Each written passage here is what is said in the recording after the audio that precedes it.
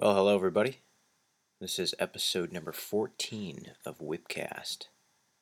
This is another good time down in Indianapolis, spending a few days with my good friends Blake Bruning and Steve Townsend. On this episode, we will actually have a live Q&A session. Not so much live that it's being broadcasted live, but we are actually reading some questions from some of the followers in the Whip community, and we do our best to answer them during the show. In addition to that, we discuss some of our favorite whips, some whips we've made that we've been very fond of, and actually some orders that we made and wanted to keep but couldn't. Sit back and relax and enjoy episode number 14 of Whipcast.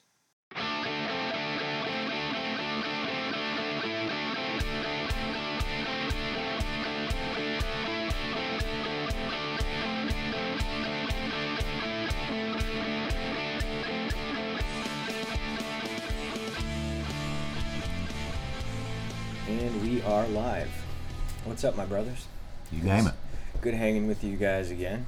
It's fun few days every day. It's like my highlight of the year to see you guys together in one room. Even though I see Steve Townsend over here, pretty much 2-3 days out of the week, working side by side, getting all three of you together. That's just a powder cake of fun. Always is.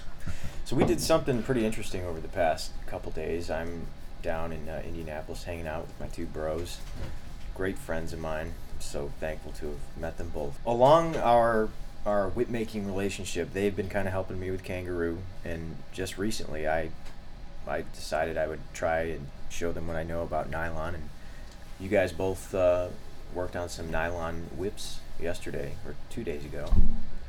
So how did that feel to be working with nylon? Because Steve, I think you said you did have a little experience with synthetic whips when you first started. Yeah, I've made a few nylon when I first got started, and I can see really now why I want to use Kangaroo. I mean, more than ever, I don't really personally care for the nylon. Although I will say I think the nylon we used this weekend was different than the nylon I used before. It didn't feel the same to me at all. How many years ago was that? That has been, 5 to 7 years ago, maybe, somewhere in that area. I don't know. Yeah. It's been a minute, but I don't remember the nylon that I used being that difficult to deal with at all. But it may just be that I've gotten so used to Kangaroo that it's just alien to me now. Could be. But I don't care for it. I will say that I thought it would be harder on my hands than it was. It's soft. Yeah. Felt great. It's pretty easy to deal with in that respect. But the problem I kept having was as I'm trying to get the strands, like on the diamond plat, as I'm trying to get the strands that my strand is going to go under, I'm trying to put those strands on the top side of my hand. Yeah. And they just keep wanting there's no grip to them. They just kept sliding off my hand, and I kept having to re-grab everything, and it just got to be more frustrating than anything. Yeah, we actually filmed this, and video. We thought it would be we thought it'd be a fun thing, or that me and Steve, Steve made one years ago, but it's a little different. So and I've never made a paracord, and in this video I even talk about how I never even watched a video on how to make a paracord. I have watched snippets of Nick here and there, but whenever I watch this stuff, I don't do it or care to learn it. So I'm really just paying attention to Nick. I'm seeing how Nick communicates and how he talks. I'm seeing how Nick was when I'd watch it back in the day before, like years ago before I ran to him. But I never really did it as a learning process. Like I watched Bernie's when I needed to learn a couple things on the beginning, but I already learned from Steve in person, and I'd talked a lot with Joe Strain and Casey Tyler, and Paul Nolan helped me out in the snippets. So even in the beginning, I never really looked anywhere else to learn to make whips, because I already knew more how Joe did it, and the Steve completely different than the way Bernie's. Bernie's is what I would call a prolific whip maker. He doesn't really do things the way pretty much most any other Australian does it, and I just mean his method and the way he cuts it on one strand to an extent it really isn't that common. Most people use, like they'll call stock whips single belly whips, and that's a 4-plat. It's not a 6-plat or an 8-plat or a 10-plat. It's just not very common. And if they had to do a double belly whip again, they'd use 4-plats. So Bernie's method's a little bit different, and so I would watch that in amusement. Although my second whip, I made it his method with his infernal square, his infernal machine that you bevel and stuff. After that, I went freehand. But other than that, I never really learned from that too much on Bernie. So, but with with Kangaroo, like that's all we really do. Me and Steve do. Well, that's all I've done. I've done a synthetic with a metal. New braided material I got that's a metal braided material that I overlay with on some really cool lines. But besides that, I've never made a synthetic. So this is the first time I had to do all my math. We just sat down and did it. I didn't take time and formulate or calculate anything. I sit there and draw up numbers and calculate the circumference and divide by 4. I didn't do that. I just kind of what I did is I made a completely leather core in a way that I kind of did to share some tips on how to do things by hand and how to attach the core the way we do it, not the Bernie method so much. And the more Joe Strain, Paul Nolan and David Morgan and Bernardo Del Carpio, Casey Tyler, me and Steve, people kind of do me more I guess you call it the Morgan-esque style bullwhip, which is really more common, on how they do bullwhips in America and stuff. And so we just did. Me and Steve did different approaches to it, where I did an all leather except for the nylon overlay, and then Steve started off with the leather, and then I forget what he did on the belly. It's like I think he did a kangaroo belly on one of them too, right? No, I had just a cowhide core and a nylon. That's right. First belly. So he did it in his own way, but we mixed leather and that. But I think it's a really fun video. We couldn't get the whole thing filmed because the winter's really bad, and Steve couldn't make it the second day. But we filmed enough to where I showed everything I did for my internals before I put nylon on it, and then I got to the halfway point where I finished up the rest of my internals by hand. But I think if you guys watch that video, that's more enough to see the only thing different than me just tying on a 6-plat fall hitch at the end and throwing a leather fall is what I would have finished it. I don't know if Steve would have done it. I've gotten a lot of questions about whether or not I've ever combined the two and made a hybrid, kangaroo or just overall leather whip interior with paracord on the outside. So we're doing this whole thing. It was kind of an experiment, and like Blake said, we didn't really get to finish them yet. But how do you feel about the results so far? Do you feel like it looks like it's well? I did everything kangaroo, so the paracord's just the wrapping paper for me. So of course it's going to look beautiful done. The one thing I think though is that the strands we used, I thought I got the 650. I don't know, but. We used a nail spike instead of spring steel too. I just rigged things on the spot, and if you watch the video, you should see it because it's just it's not like rigged. I mean, it's a workaround on just what I decided to do at the moment. It's not like I thought planned. So I thought, how am I going to get this to happen, and make it easy and quick to wear a nylon and get it, and kind of hit a nylon more like size with not doing it. I didn't want to do a double belly with leather though because it'd make it too thick. But I felt like on the handle, you got to braid extra wide on those 16 plats for it because usually on a 16 plat handle I want everything to be 5.5 on my leather strands, and so that'll cover the handle. Then I just tone it down a little bit right towards the transition. But these I don't think were 5.5 when they're done braided. They hit more like 5 or a little below 5 when they stretch. So you have to pull I noticed a wide angle on it. And the one thing I didn't like with the stretches, like it would bite, when I braided on it. But the problem is, it almost feels like it's a finger cuff, like the way I end up locking in, because you'll have to see the video, but I made a yoke for it, kind of. But it felt like when I was braiding it, and I'd pull on it, like on that handle, especially until it got braided, it almost felt like it was a Chinese finger cuff, to where when I would pull back on the whip to braid, you'd see it kind of stretch, and then that maybe open a couple pinholes. I didn't, I had it's funny how I braided on the seam, on the handle only, you see about very little, like down the middle of my seam is the only thing you see. It nowhere else around that handle. You see about 8 or 9 pinholes going down it, right down the middle spot, and a couple on the side, but which I thought was interesting. It was only there on it, but once it rolls, it won't be there. I mean, they're very thin pinholes, but I was surprised but that all happened because I don't think the material lays as well as kangaroo or slides into place as well to where that it locks into a place where you're not going to get pinholes no matter how much I pull and tug on things. The leather wouldn't have had it to where if I pulled on it, maybe it was stretched to where it kind of that what I call Chinese finger cuffing on the diamond braid. Because if you diamond braid, it's like a Chinese finger cuff. So when I pulled on it, it did look like it almost maybe made those, because it only made it in one spot, and it made it on my spine, and I'm pulling straight back. So I'm guessing just from that. But there's a lot of difference between leather and kangaroo. So is that something you guys think you want to maybe try again? Oh, I'll never do it again. I just did it for fun. That's the whole thing. Like, I think the fun thing about this is just seeing somebody that is a whip maker that is, I guess, somewhat good at kangaroo. Anyway, somebody's a whip maker somewhat decent at kangaroo, and that has never done nylon, and just, you're like, here's some nylon, and we're just going to do this on a fly. So I think that's what makes it a fun video. What was your guys' interaction overall, or what was your view on the interaction between the nylon and the leather? Did it rub against it weird? Was it hard? No. I don't think any material on an underlayer will ever affect, really, when you're talking about whether it's nylon or leather gripping, because synthetic, I feel like leather tends to stretch. Not that they don't want to stretch, but it's hard to explain the natural stretch versus the synthetic stretch. But the natural I think slides in just a little bit better than the synthetic, but both will bite down because as long as your strands are in the ballpark of a dimension that'll wrap tightly around the object you're braiding, it won't matter. It'll always wrap tight. Now, if your strands are too fat and the thing's too thin for it, I mean, you got a margin of error, believe me. But if that would be the only problem, where once you braided it, it would slide all the way out. The same thing could happen if I did leather. Same thing I did all nylon. If there were too many strands for what I'm doing, I can't tighten it up enough. So. But I will say this, with the nylon and versus the kangaroo, as Steve was saying, when you're trying to braid it, it would slide off your hands, while kangaroo has a little plaiting soap, it kind of stick to your hands. So we can freely flow. But my biggest problem was, since nylon has neither a top nor bottom, like kangaroo has a slick and then a flesh side. So it's like where it's the fuzzies, or whatever you want to call it, or it's a little bit grainier. So it's like I can always have a strand, and without even looking at my strand, for the most part, I can tell which is touching my hand.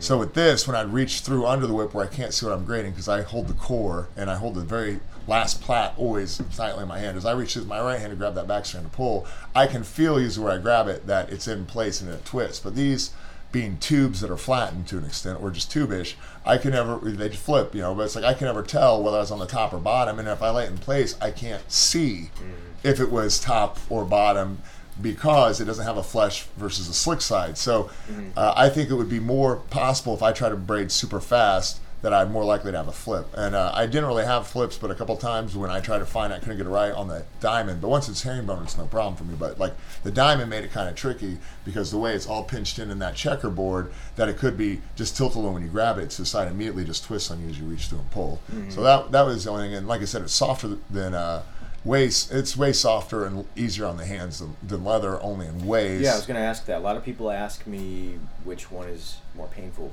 Did you feel a significant difference? They all pain you in the different ways. Like nylon, from what I believe, is if I just grabbed it like a rope and you fell and you had your hand on it, it'd burn you like crazy. So kangaroo can burn you like that, but it usually wouldn't. So don't get me wrong, kangaroo is soft too, depending on how you hot stretch it, which you shouldn't, and wring it out around a hook and a half inch, which you shouldn't do. That can make the edges of the kangaroo sharp like a blade. Just like paper can cut you, kangaroo can slice you. It can still hurt you. Oh, it'll slide. No, it'll cut you like a blade, literally, and you could probably cut your bone with the kangaroo slice, like a paper cut could cut to a bone. You could do that. And so, but generally it's pretty soft too. But the thing is, when you're grabbing it, so you got to realize when you have a bevel and there's an angle on it, or if you don't knock it off, but anyways, it has a sharp point on it. So if you did happen to have an angle where it had a sharp point and you slid your hand down it while you're braiding, one, it tends to fall in the creases of your finger joints, so those will crack more than anything with us, and it also is the part where it would slice you, so you kind of get some slices, because if you pull and your hand slides a little bit, not that you can't let it slide here and there, but because if it's in that bad groove with the sharpened edge of a lace, you're more likely to cut. I don't think you'd really ever risk burning your hands with rue, but you could slice them up really good. Yeah. And they get in the cracks a little differently. Like the nylon won't burn my cracks as much or tear up my cracks unless, like I said, you're just burning your hand by sliding it. Yeah. I know I just talked a bit there, but go ahead. Yeah, most of the time, I find that I have a little bit of experience with kangaroo, not nearly as much as you guys, but I found that the pain I feel from nylon versus kangaroo is that the nylon is more surface pain, and then the kangaroo, because it's generally softer material, I guess it's not. Well, it's not as rigid either. Like sometimes kangaroo's just a little less, how can I say it? Like if you held it out like a stick, the strand, it's a little more stiffer, not that it does hold out like a stick, than nylon. Nylon definitely supplely would just fall over my finger without any, it'd have an instant curve. What do you think about the rue versus nylon, Steve-O? As far as the nylon goes, my favorite part of it is the strand prep process, which is pulling it out of the bag and cutting it to length. It's great. Yeah. You know what I mean? You're braiding. I did have to deal with some knots that I wasn't too fond of. Yeah. It's always a pain. I think that just had more to do with the way it was spooled up in the bag, and you pull it out of there, and instantly everything's tied in a knot. But that was frustrating. Yeah, I had that spider web because I didn't know how to pull it out or really think about the hank factor. And when I pulled it out, one amount I had no problem. When I pulled out the second bag, I just pulled it out thinking it was okay, and it was. If you find the middle of every loop, there's a way to do it. Usually I'm too impatient to do that, and I just start pulling on something, and then because I was impatient, well, that's 15, 20 minutes wasted. So I understand your frustration with that for sure. Keep going. What were you saying? No, I like having all my strands on a yoke. You know, all 12 strands or whatever has 16 strands of your overlay coming from one piece of leather. Man, that makes it a heck of a lot easier to get your braid started and just get everything going. To me, with a nylon, it's like you got to figure out either you're going to double over your strands and you got to cut them twice the length, or you've got to somehow tie them onto the end of the whip or put them all into some sort of vise or something and start braiding. And it's just, I don't want to mess with that. It's a time killer. Yeah. It's like time wasted for things when you should just be, to me, run around the block. I don't want that. That's what frustrated me with Bernie's method. Is when I had all these strands, I ended up, when I did Bernie's, I actually did what I did with this nylon, which I laid them down and glued them to a piece of leather to make a yoke. That way I could just fold it over like a yoke and then braid it, because, you know, I tried it. So when I first did my leather with Bernie's, which is kind of a nylon method for leather, I had these 16 strands that I had to somehow attach to the handle on the overlay, and I didn't know how. And I guess I didn't go back over the video because I'm just stubborn like that, and I'm just do things. You know, I don't, like, we're doing it, here it is, whatever knowledge I have, I gotta go with what I got. And I didn't even go back. I never went back on the video when I tried his method, the second whip I made. And so my whole thing was, how do I lash these to this handle start braiding? And I think I tried to lay all 16 around it. And like, it's just funny, it's just, you know, it's a very idiotic moment, I realize. But I try to lay all of them gently around it and then lash them all 16 at one time. And then so when I saw Steve do his nylon, and I'm like, oh my gosh, that would have been so much easier if I watched what Steve did. So Steve would lay one down and lash it once or twice, and then lay the next one next to it and lash it, lay and lash when he did it on the belly or something. I'm like, oh my, wow. You know, I never would have come up with that, and I'm sure you've seen it or haven't seen it, but I'm like, it's like, I don't know if Bernie did it, but the way I tried, I couldn't do it because I kept thinking I had to hold all 16 in place, slide my hand back enough while all 16 flaps are flipping there, and try one lash to land right. They just kept flipping and twisting, and I couldn't get them in there, and then I did it, and then I pulled one to braid, and it slid out. I did that 3 times in a row. It took me like an hour of thinking it. I always had this weird idea that the left and the right strands, like, they couldn't cross. If they do, it's the end of the world. So the first time I made a whip, I actually had it laid on the floor, and I had these strands divided, and I would take it and put it through and lay it on the right side, lay it on the left, and just keep doing that over and over again. And it's funny that the things you realize the more you do it. You're so concerned about little knots and I think it's the problem with a beginner versus the student versus the master. I'm not saying I'm the master. I'm just saying that, like, when you look at things and you haven't learned anything, as Bruce Lee says, you know, you've got to find your way of no way. And the way of no way, being able to respond to any way and just be able to adapt. Well, when you start off, you have nothing. You probably, when you made a whip, you didn't even know a whip exists, you wouldn't even think about making a whip. Right? No one would ever think of a whip. Right. I don't know how it came. No one knows how it came. I'd love to know how the guy that thought and realized if I did this, it would crack better. They probably just had it crack and had that happen. They figured out how to roll it. But still, it's like most people would never invent a whip. I mean, whoever invented it, that was it. That guy did it. You know, he is. Yeah. So it's like, unless you saw a whip, you wouldn't even know a whip existed, in my opinion. And then when you saw a whip, you know, maybe you could start figuring out how to make one or whatever. But it's like most people have to learn from somehow, and usually most people, once again, they'll see YouTube videos that access now, or you might try to find a whip maker when they think I'm going to get into something.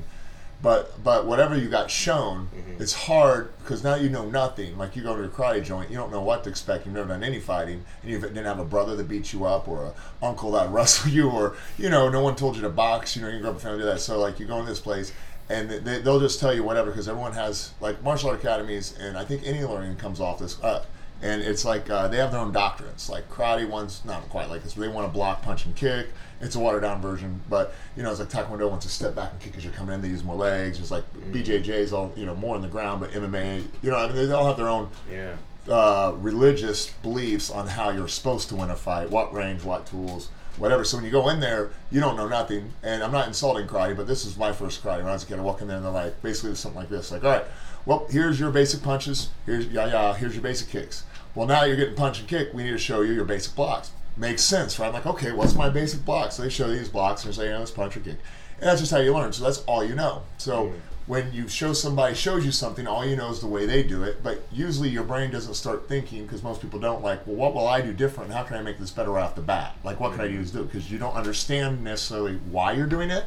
So your brain can't take over to a master state level where, because you know why, and because you know why it should be done, now you can have multiple ways that you can come up with because you understand why it's done, not what you're doing. It's amazing what a little bit of knowledge or just an introduction lesson will do. Instead of just seeing something for face value, you start to recognize the parts. And so with this, I don't know why they want me to punch and kick like this. I don't know why they want me to block. I only know what they want me to do. So here comes the problem.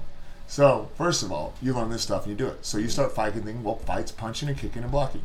Then when I started training multiple martial arts and years go by and I really seeked out, I realized, first of all these teachers and protection going on, it's like, well, why would you block a punch? Like, well, you don't want to get hit. It's like, okay, would you rather hit him in the face instead of have to block a punch? I'm like, well, yeah. I says, well, you understand that you need more of an offensive thing, or if you do have to handle a punch, your job isn't to block, because if I just came punching, running at you, and you try to block every one of those till you found a moment, first of all, you're running back and you can't even hit a guy, because you're going backwards, there's no power. And he's like, well, you're trying to block all these punches. You can block all you want, but it doesn't stop me from continuing to keep punching you.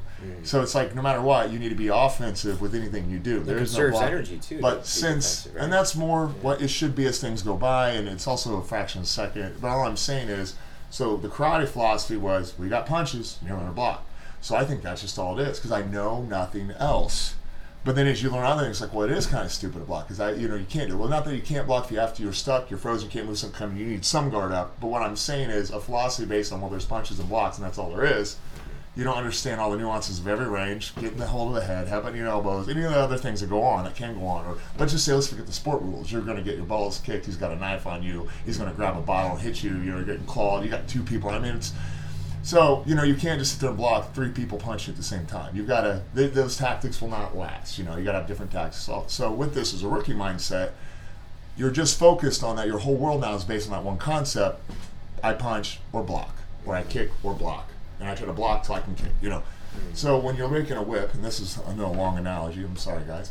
So when you're making that whip as a novice and you watch someone do it, you really don't know why they're doing what they're doing. I mean, you're making a whip. But you lash what they lash, you try to attach the way you saw it attached, you drop the way they dropped it, and that's good. That is your technique. But it's really hard to not see anything else do, and I think we naturally want it because we're like, well, I don't know what to do or why he's doing it, so I'm afraid to try anything different because it's going to make a worse result than the guy that knows what he's doing. Mm-hmm. How important do you guys think it is to, this is kind of branching off from what you said, but how important do you think it is to have a basic skill with a whip, to be able to crack it, some basic cracks? Like, do you think there is an advantage to seeing firsthand and feeling the physics of the whip when it comes to construction? You mean from a maker's point of view? Yeah, from a maker's point, yeah. Yeah, I would say that would definitely be helpful. It'd be, like someone trying to build a guitar that didn't play guitar. They're not going to know what a player wants out of that guitar. So it's almost the same thing from a whip maker's point of view. There's no one whip fits all. There's just one blueprint we all follow it. There's different, not just different styles of it, but each whip can have a spectrum. Yeah. A bullwhip can have a spectrum of taper and weight. Yeah, there's getting used to one whip. You might get a really bad whip and get used to it, and then think that a really good whip is a horrible whip because you're used to this really bad whip. Mm-hmm. Yeah, like you get a JRZ special, JRZ Joe special from eBay, or they got different people that make it now, but they're not really. They're like roped. There's like a core of a rope with some other, sometimes tissue paper or other weird bondage, and it's just a really crappy type of leather overlay, so you can get a whip for $30 and call it Indiana Jones or Stuntman, and it's $60, but it's really like a $30. I mean, I don't know how they can sell that for even $60. So someone had to actually make it. And the time it took them to make it with this cheap leather and this cheap way, I'm like, you could have put another hour in it, and you could have sold it for $100 more because it'd been good stuff. Like, I don't get some of these really cheap eBay ones, but yeah, you'll get that and crack it, and there's no weight.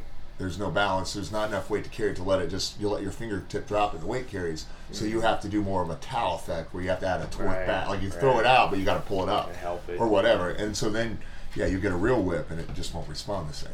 Mm-hmm. But yeah, you need to be able to understand that how to throw a whip and the basically, at least on a fundamental level. And do it without muscling it to make it crack. And if you've got a cheap lightweight whip that doesn't have any guts inside it, you're gonna have to force it to crack.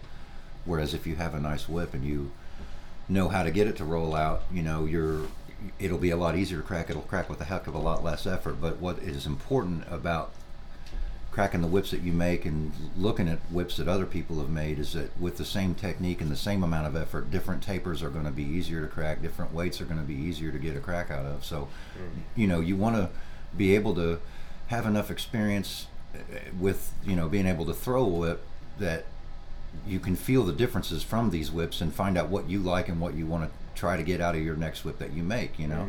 Yeah. So I don't know, that from my point of view is the way I would look And at it. I think that's the biggest problem with there's no whip cracker near probably half of you. The nearest whip cracker is only the guy that you convinced he should whip crack because he saw your whips. That's usually how most people around, and it's usually your whip you crack. You don't always, you know what I mean? Not everybody can just buy a strain anymore. He doesn't do it. You want to taste the Morgan? Well, he doesn't make them. He passed away, sadly, but he also quit making them. Like, what was it, 2000? It was 2000 when he quit. Or was it 1990 or like 1990, or is it 2000 David actually quit? But like David quit, and then, you know, Will did it with Megan and all that. But either way, so you can't get one unless you have one of these because they don't make them. So like if you wanted all these other whips from known makers, you can't always get them right now. Like Jack is retired, Mike Murphy retired around the time Joe did, and so did Jack. And you know, it's just like a lot all has happened, and not but the past 5 years, a lot's happened in the top guys, you know, that you kind of hear a lot around America. But it's just like, you know, you can't get that, and a lot of people can't just spend $500 on a good used Joe strain and then spend maybe, because Morgan is an Indiana gearhead value on it. It's like, you know, a Morgan, even if it's an old Morgan that's 30 years old, especially the older it is, probably the more they pay for it, but you can't spend $2,000 on one. So like, it's kind of hard for the average person to just go out and buy a Morgan, buy a strain, buy a DiCarpio, buy a Nolan, you know, buy a Townsend, and then, or a Tyler, Casey Tyler, and then just have all, you know, spend $4,000 to try them all out and see how they're different, the same, if you're going after leather. Same thing with nylon. You can't, you know, it's kind of hard to spend about $700 to get maybe 3 or 4 whip makers you like. It would be worth it, but you know, to try all those to see, okay, now that I have a whip to try and see how it cracks, I can see how it's different than mine, or how are they different from each other. But you also got to realize there's a tolerance of whip makers maybe making something different unless you ordered what you ordered and you get it secondhand. He may have made it different because a customer wanted different, and the customer's abused it not. So it's kind of hard also to judge used whips anyways. You know, that can be a factor. Like, why did he do it on this time? Well, it might have been for a reason. This is fat. He makes a fat whip. Well, he doesn't always make a fat whip. Do you know that? You know, so there's a thing too where you'd also need maybe 2 or 3 models of seen in that maker to really see this is more how it is, and I can see why that one was the odd one. So I mean, it's still even kind of hard then. But getting a good whip in your hand, I think, is the biggest problem on a lot of the YouTube guys out there, or us that are out there that just learn from YouTube and don't get to go into a whip maker shop that has whips to see his style. Now, even if I did have the best whip maker and I learned my first day because I just stumbled in a shop and I ran into an apprenticeship, it's like, even then I'm only stuck with his whips. So you really want to try multiple whips. This is why I tried to encourage years ago to build a whip community, was to make the whip community on Facebook. And it doesn't really do much, but I was trying to find a way that whip crackers could find other whip crackers in their state, in their area, because you don't have to buy all these whips. What's really important is you get a group going and people come around from all the surrounding towns, so if at least one from within a mile away in every direction, you get 8 people there that all have different whips from different whip makers. Even if it's just their own, it doesn't matter, but that's the best way to sample stuff for free. And I think that's what a lot of people miss out on. And you know, that's why whip meets are so great. Yeah, especially you get a guy that's got a great collection, and he's like, yeah, check this out. I only brought 30 of them today, and he's like, each one is from all the names you've ever dreamed to see in your life, you know. And like, but that's an experience. That's why I like going to LA Whip Meet is a huge experience. Even if you guys are a cracker, hopefully me and Steve will be good to join one this year next. But I hope you guys come. By seeing over 1,000 different whips by different makers, even if you can't crack them all, it's like what you get out of that you would never get from a picture. You would never just get from watching a video. You got to look at it in your eyes and hands and hold it, and if you can, crack it. But you know, I think when you're learning from a video from somebody that made something way back in the day, and also if it was one of their first videos they ever made, they've changed a lot too. And just because you try to make it like them, you can't even make it like them, because you may not have the same paracord, or you may have something a little thicker here, or this didn't work out the same. So even though you're doing what I call copy and paste on YouTube, which is learning, they tell you what to do, you've done nothing, you do what they did, and then you're supposed to grow from there or improve on your own. That's just the way it is. I mean, you can learn from them, learn from someone else.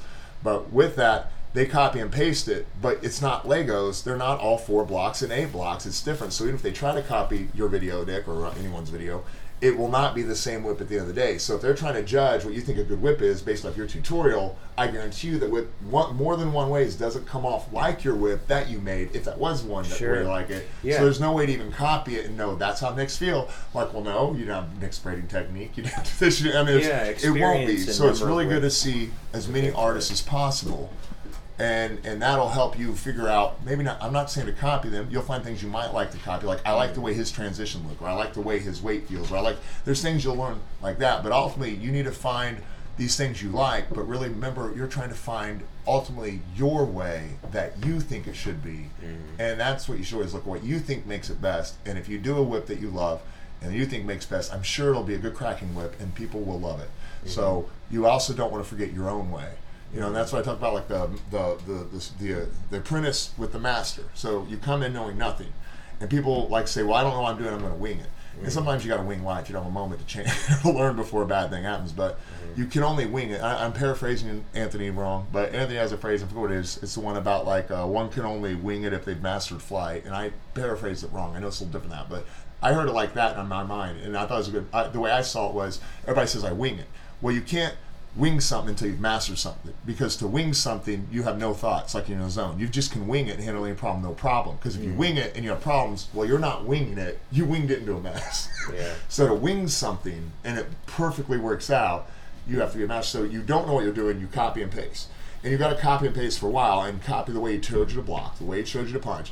But as time goes by, you start learning, well, I know I've got to improve, so something improves. You start learning how to fix one thing. Maybe you start realizing, oh, I could braid quicker, easier this way. Or you watch the video again, you just learned something you didn't see the first time. But as you get better, the point is to understand why you're doing what you're doing, because you are more important than the whip you're making. The techniques you use, your drops, are not as important as that you are the person doing it, and the ability you make that technique work.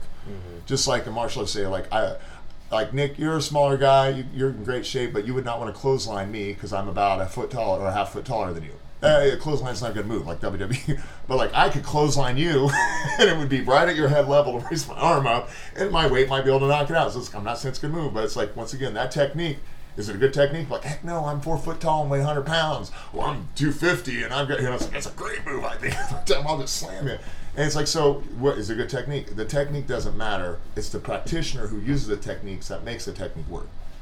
That's what I'm trying to point out. So you learn by copying, but you're going to make techniques your techniques. But if you understand more why whoever you're learning from did this technique, now you can really step away from how he did it, because you realize why he did it. And I'm like, whoa, he's just doing that so this doesn't come loose. Oh, he's just doing that so it holds it into place so I can do that. So now you can get other ways because you understand the only reason why it's needed, not all the ones you can kind of think of and create in your own imaginations. And now you can supplement it. So it's good to know why people are doing what they're doing, not what they did, because when you know why, you can change what you do to get the job done. And that's what I mean. So as you don't know nothing, you copy and paste, and you keep copying and pasting until you hopefully know it so inside and out, you will find your own way of freedom. But freedom doesn't come free. You have to master something before you can freely flow in your own freedom. And I think people understand that, like, hey, we're supposed to be free, we can do anything, and I can accomplish something. That's great. But right now you're just like a kid with a sword swinging around randomly. You're in danger of who knows who, because you haven't known it enough to be able to be returned to your, like when you start, you're a natural, you don't know anything, so you may do great. Like poker players that never played beat masters because they have no cells, no ties, they don't even know if they have a good hand. They have no idea. So a master's trying to think of a strategy to fight him, and all that matters is the luck of the cards, because that's the only way it'll ever work with a fool that doesn't know what's going on. And so a natural could easily storm through and win, but once you start studying it, it's no longer easy. He now realizes, oh, I got to watch my face, I got to watch his face, I got to watch my cards. It's like he starts getting technique. Right. And so now he's obsessed with trying to understand the game better. He's got to get his map down. He's got to figure out how to be his own, what he's projecting, what he's absorbing. So now this becomes the problem where you're learning. So you first of all just did things naturally, and you might even be successful because you're natural. But the moment you start trying to grow, it becomes unnatural, because you're trying to break down something you never thought about doing because it was kind of natural. But the only way to get better is to break it down and make it unnatural again, and cut away. Like, even if it's just you just did a catalyst crack your whole life, you're going to break down how to finally do it to where the whip does it all, and you do it with less energy. So once you finally do that over and over, and you finally understand it, you come back to a state of naturalness, but it's a trained naturalness. So when you know nothing, you're natural, there's no thought. As you start to study, it becomes consumed with thought, and that pursuit is usually how passionate, how good you are, is how consumed you become. But you got to also not obsess and just get out there and have fun, boys and girls. But then once you've mastered it, there's no more thought. As Bruce Lee said, before I did the martial arts, a kick was just a kick, and a punch was just a punch. After I started studying it, to me, well, a kick was no longer just a kick, and a punch was no longer a punch. I mean, you got different kicks and ways of block, each kick, things like that. He said, but once I mastered martial arts, he's like, A punch is just a punch. Mm-hmm. A kick is just a kick. So he goes back to the state of no mind where you're not thinking about how do I punch him, how's he coming in, what's coming in. It's just like you strike when you need to strike. You Yeah. do it appropriately. You're trained. Yeah, I know I make the comparison so many times with whip making and music, but it's like you hear a good song, you're not a musician, it sounds good, but you don't really know why. Yeah. But then when you're a guitarist, a great guitarist like Steve, you hear that And you solo do. and you can thank you. You can understand how complex it is. Right. You know, it's that your knowledge goes from here to here, and then wow, you have this whole another, and then each little element has its own little pathway. It's like taking the pill from the Matrix. Yeah, It's like once you kinda. took it, once you take that pill, they're like you now actually see things. It's always in front of you, and that's the way the world is. I think it's the same thing with with understanding Christ's will in life and just God. But it's like it's always been there, but then it finally gets revealed to you, and you see it with new eyes, and you finally see things. So, I think a lot of that happens where now that veil's lifted, and now you finally see it on a level of the components. You now have what I call the whip maker's eye if we're talking about whip making. Yeah. And once you see it, like say martial arts. Well, all punch like Van Damme was bad, man, and Seagal, he was all like all these guys can grow up there. He's like, man, these guys are cool. And then when you finally understand martial arts, you're like, okay, that's cinematic, or this is junk, or that's not. Well, hey, that's kind of good. But it kind of that pill changes you because now all you can see is all the junk in the martial art movies, and then so it takes away all these movies you loved, and it kind of destroys them in your heart. But you find the ones that you realize were good, and then it makes those look to a higher level. So unfortunately, it kills a lot of things that you thought were awesome, but it highlights the things that were better. And so when you do that, you kind of shed your skin of, so it's kind of disappointing when you have that moment because some things you love, you now can't stand to hear anymore. And, I think that happens when you get that moment. Yeah, it opens up a lot of some things you don't want to know all the time. Because now that you know it, you see it differently. You just don't see it the same. Yeah. So. I don't know. Yeah. Well, we got some questions here. Some folks have been interested in hearing our opinions and hearing our voice on a few things related to whip making and our favorite whips, what kind of whips we want, if we could make ourselves a whip. And if you want to pull those up, Blake. Yeah, so what Nick's talking about is we just kind of improv him come over a few weeks ago, and and we got it set up for Nick to just come out and have a few days together. And I was on the Whipmaker's Hook, which is Frank Zaccali's site. Franco, love you, Castle. How you doing, brother? And while I was there, I was thinking, you know what, Nick's coming in like 2 days. I'm like, I didn't think about this. People usually want to ask questions and get answered. I'm like, why don't I just put a post, see if they have anything they want to ask Steve or Nick, or me maybe, but I was like, let's do it. So we got about a handful of questions, and I've got them pulled up, and we'll jump in a little bit. And we're going to try to do our best to make sure every one of you guys, that list of the questions get answered. Now, some people, I'm just going to say this is just off that post, and some of you guys asked questions that we couldn't do. So I might not mention those, but I answered them on it. Like somebody said, I'd like to know how to make an 8'16" plat all the way through. I'm like, well, that would take more than 2 or 3 hours on a podcast. Plus, it's a podcast, so we're not really filming it. And if we did, we just wouldn't have time.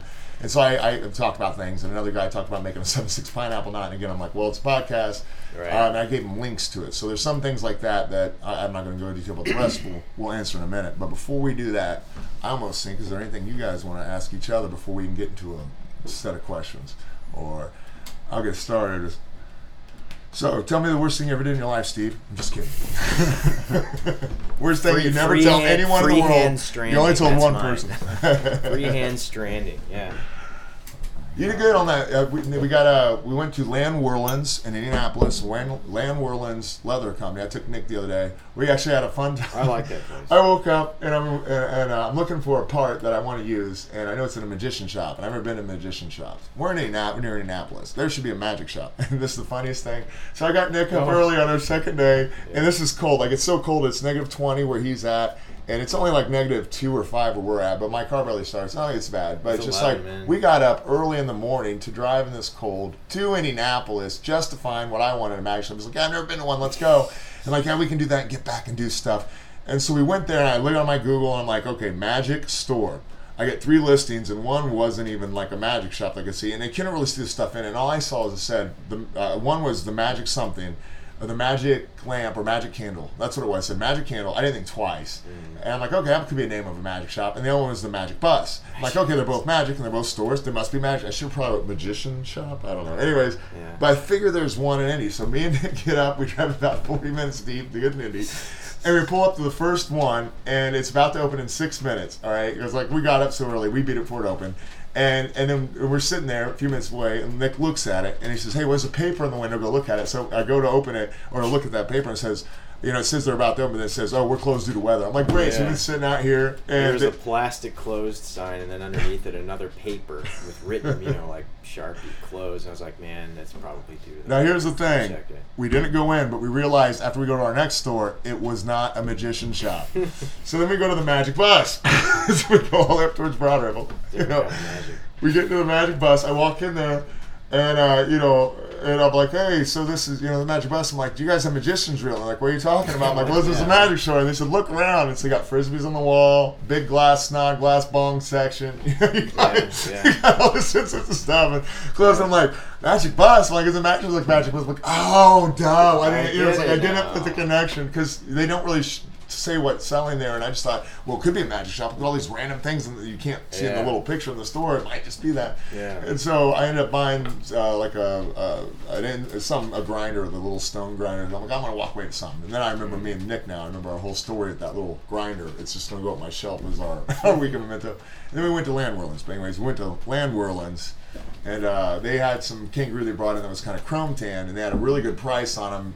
Just because what they were, it's like $35 a kangaroo or something. But so get a hold of Land Whirlins. They also ship out. I wouldn't recommend that really for whip making. I've done these hides before, and they have, and you can do it, but it's just so supple and soft. Stretchy. And the stretch is a factor, but it's so hard, as Nick did, trying to cut it out by hand because it flops. And I try to explain to him, he's getting a little frustrated. I'm like, "Nick, you're cutting this whole thing out by hand." And it's the crappiest hide you can almost deal with, in my opinion, because it's not drum stuff to where it's a little stiffer, or it's not a veg tan completely where it's stiffer, it's a chrome tan where it's floppy. And then even when you stretch it, it'll still stretch. It's like cow. It'll actually re-stretch back. So even though we got most of the stretch out, there's still a stretch to where when he's trying to prep it by hand, if you look at it, it's fat, but if you put your hand on it to put everything in and pull a little bit, it thins on you.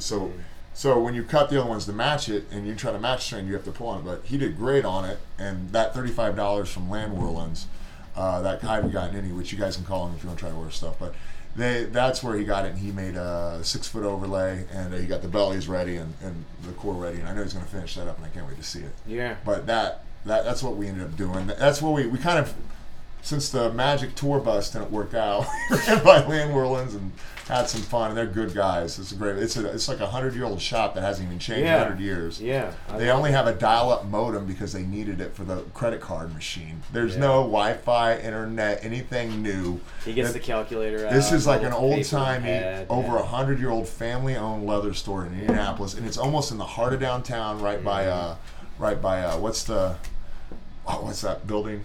It's not the Colts. What's the other major building? I think it was. Field House. The Field House. You're talking about the Lucas Oil? Yeah, Lucas Oil. It's right. It's really near. It's right near that. It's not a block away. I mean, it's got prime real estate almost because it just has been there for 100 years. And they never kicked them out. Yeah, you guys should definitely check it out if you're ever in the Indianapolis area, I guess. Yeah, it's a cool place. I got Nick to watch Cobra Kai on YouTube Red. I did. I don't know if we're getting money on that.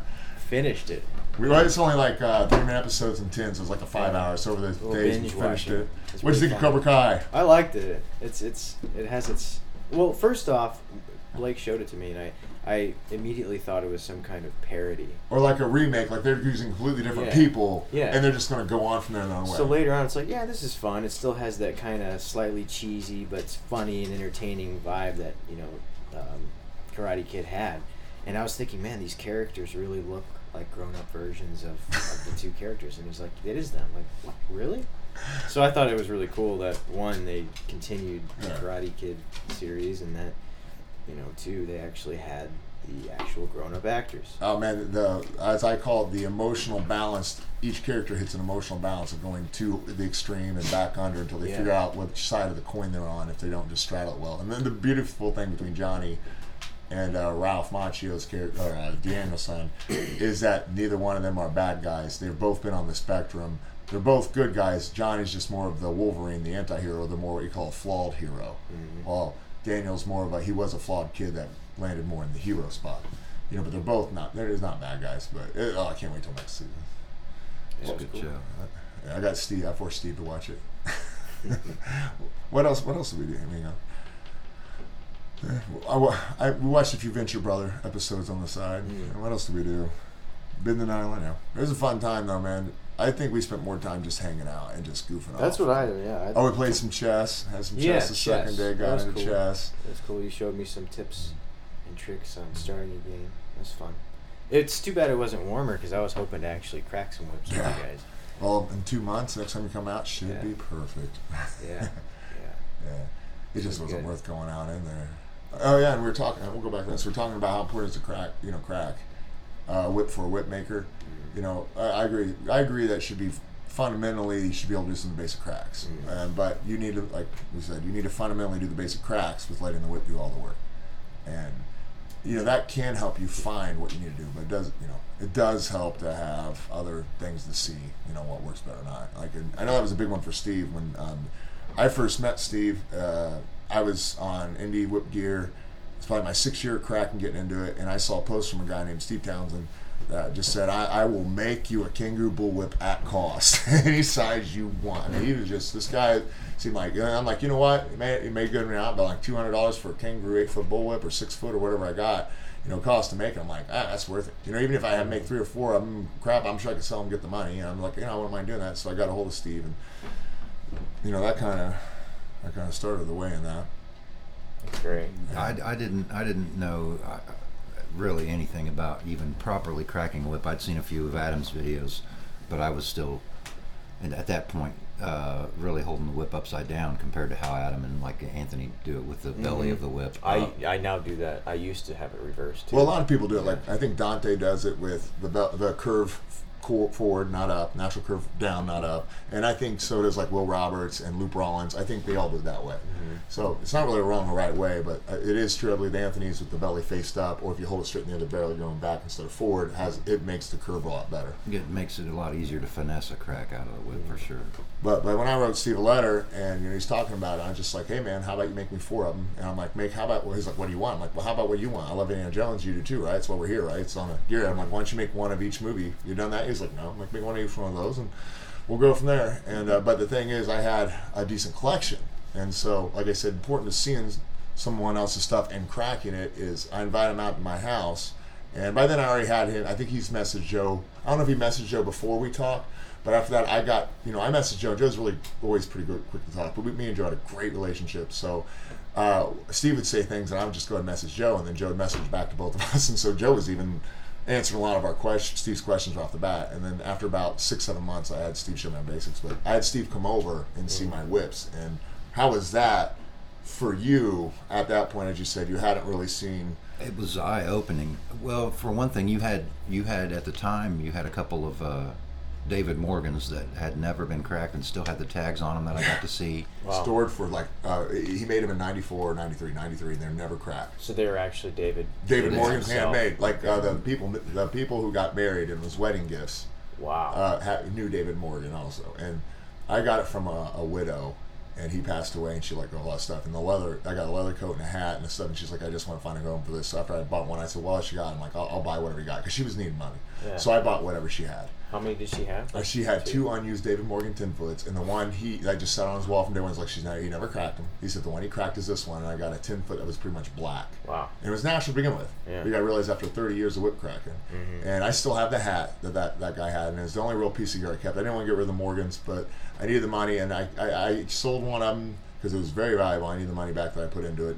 And also, but like I sold one of the new ones, and I ended up selling the old one. But I thought I would kind of like to crack it. But I'm more worried about at that point. I started also thinking about getting my own skins and working. So I kind of sold things I wouldn't want to keep to help me become a whip maker. And one of them I kept on for a year and a half. But I kept saying to myself, the money I got into this, well, how nice it'd be to be the one guy that breaks this in from beginning to end. And David Morgan whip that's just been held in time waiting for me. And I'm like, I'm going to crack it. I'm like, if I keep this too long, I'm going to crack it. I'm going to be like, I don't care. That price tag's mine. And so it was hard for a year and a half or 2 years for me hanging on to that for just what? A bragging right? You know what I mean? I'm like, well, I'm just holding this trophy. And even David says, whips are meant to be cracked. But I couldn't justify it. I said, you know what? The temptation's too much. So I eventually sold that to a guy. He might have cracked it, but I'm like, I can't be the guy to crack this. And I'm just sitting on it. I'd rather someone now own it for a while than enjoy it. How much is something like that worth today? Oh, well, it's like baseball cards. Any whip.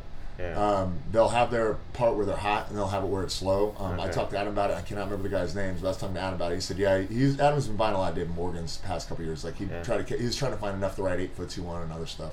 But he's talking about one guy that he says really valuable whips, and the guy passed away, and so he's like, well, he grabbed a whole bunch of them up best he could because at a decent price. Because he said you just knew they'd be worth a lot of money, and they kind of were. But he said, but like 8 years later or whatever, or even less, it's like, well, no one heard of them or knew about them anymore, and now he could no longer sell them for the money he got.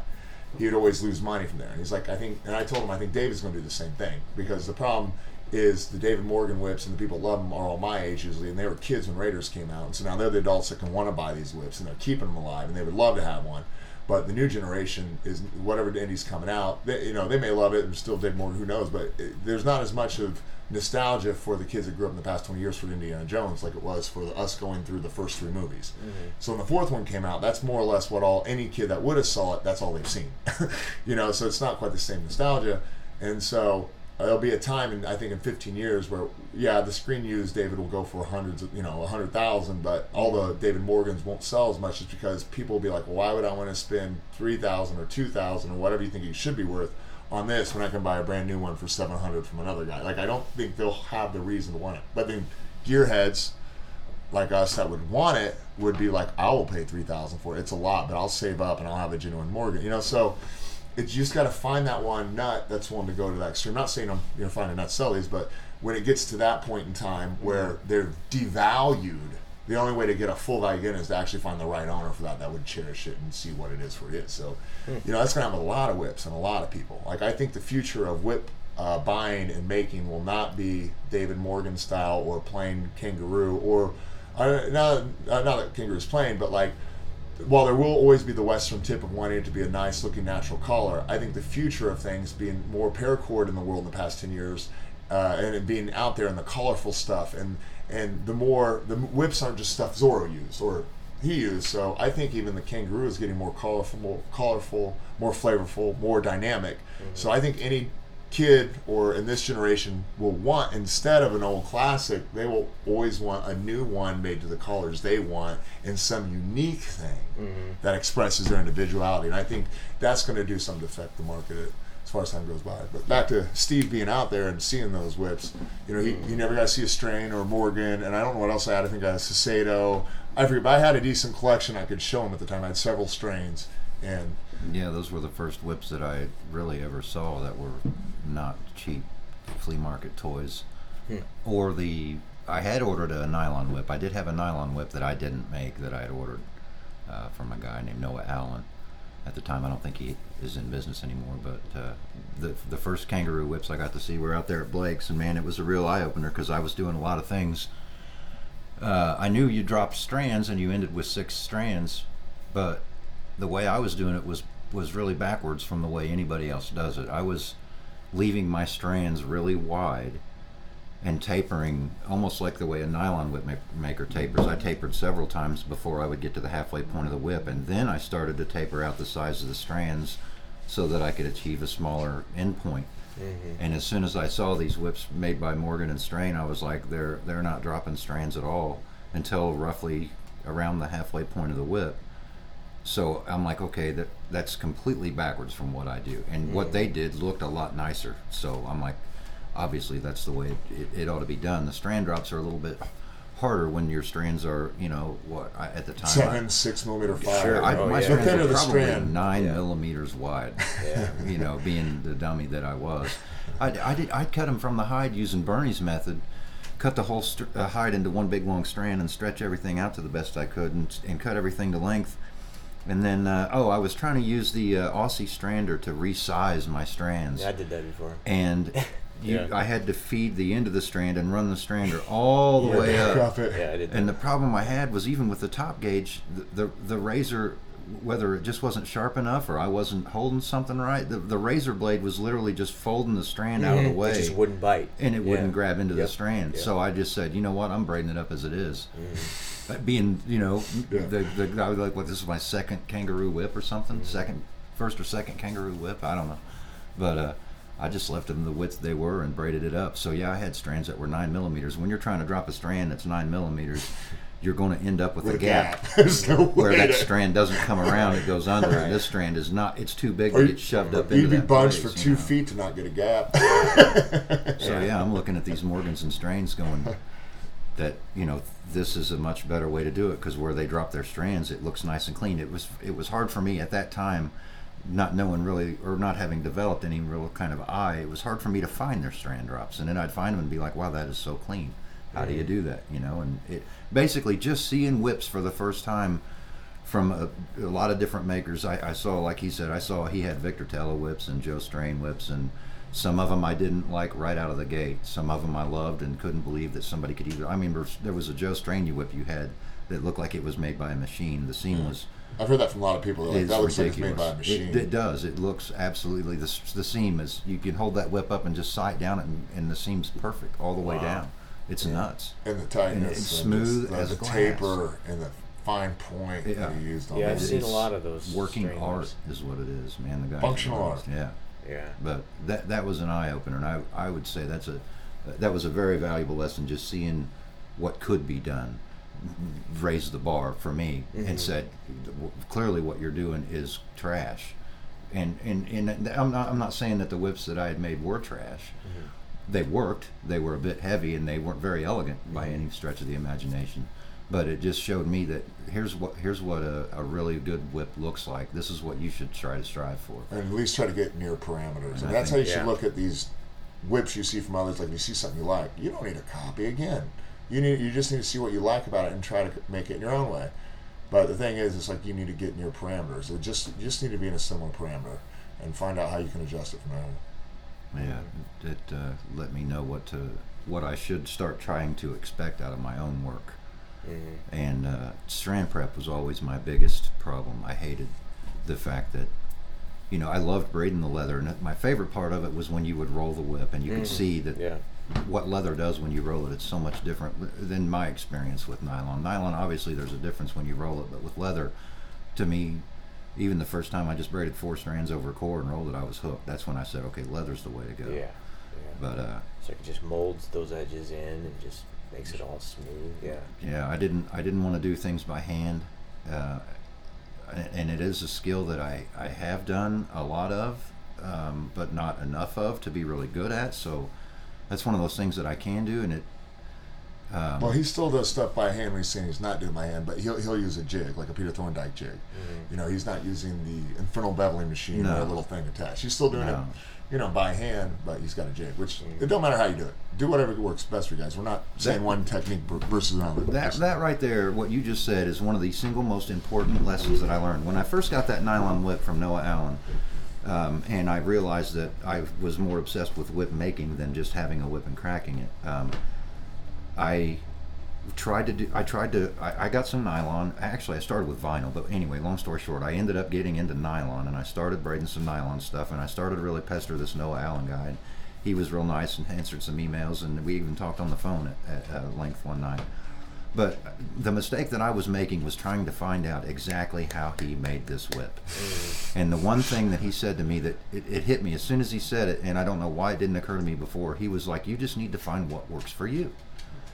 And he was like, his point was he could explain to me exactly what he did and draw me pictures and write down links and diagrams and everything. But you don't have that block covered. His point was, You haven't ran that block as much as he did. yeah, you're beating a dead horse. And you're a different person. Just throw something together, find out what you like, find out what you want to do, find out how long you want that ball chain to be, you know what I mean? And so I did. I was like, you know what? I'm going to worry less about exactly what he does, and I'm just going to find what works for me. And I think that comes to, you know, that goes to that same point about it's not what he did or how he did it. Yeah. It's why what he did is done, and find your own way to survive or get Because through. personal preference in throwing And it ability. Yeah. Ability. That's a big You know, part it's of like it. when you have.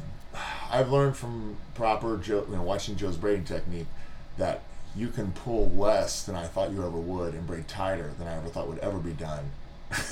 So it comes to how well that technique comes into play too, you know. And so, you know, again, you know, the practitioner is more important than the technique. So with this, Joe being a full-size man. I mean, you don't have to be. You could be a featherweight, a 12-year-old kid and make a whip. You could, but I do say that with some things, if you had Joe's technique at his level, but he made 7-ounce whips, you could do it as an 11-year-old kid. But an 11-year-old kid without that technique is going to have to use more arm or more body to pull. And 100 pounds isn't the same as a 250-pound adult pulling, or a girl that only weighs 135. You know, you can always find ways to braid better. I'm not saying any girl can't braid right or any kid, but I'm just saying I think that's another thing too. It's like, well, a kid that weighs 110 pounds and he's a 13-year-old kid making whips, you know, he doesn't have the body that can do the same strength pull.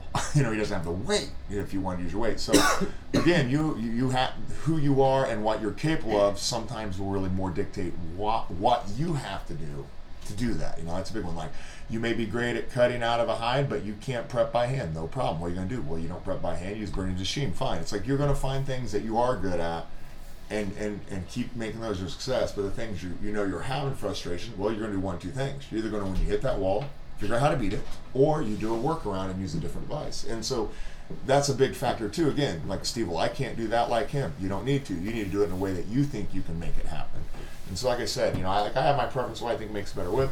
And I never try to install when I call it, you know, copy and paste to do something, or YouTube copy and pasters. But just YouTube's the only thing that you can really open up and then copy and paste. Like all the books you get, like David Morgan's Whips and Whip Making. That is the most ironic title to a book. He does cover whips and whip making history, but there is nothing in that shows you how to make a whip. So you buy a book.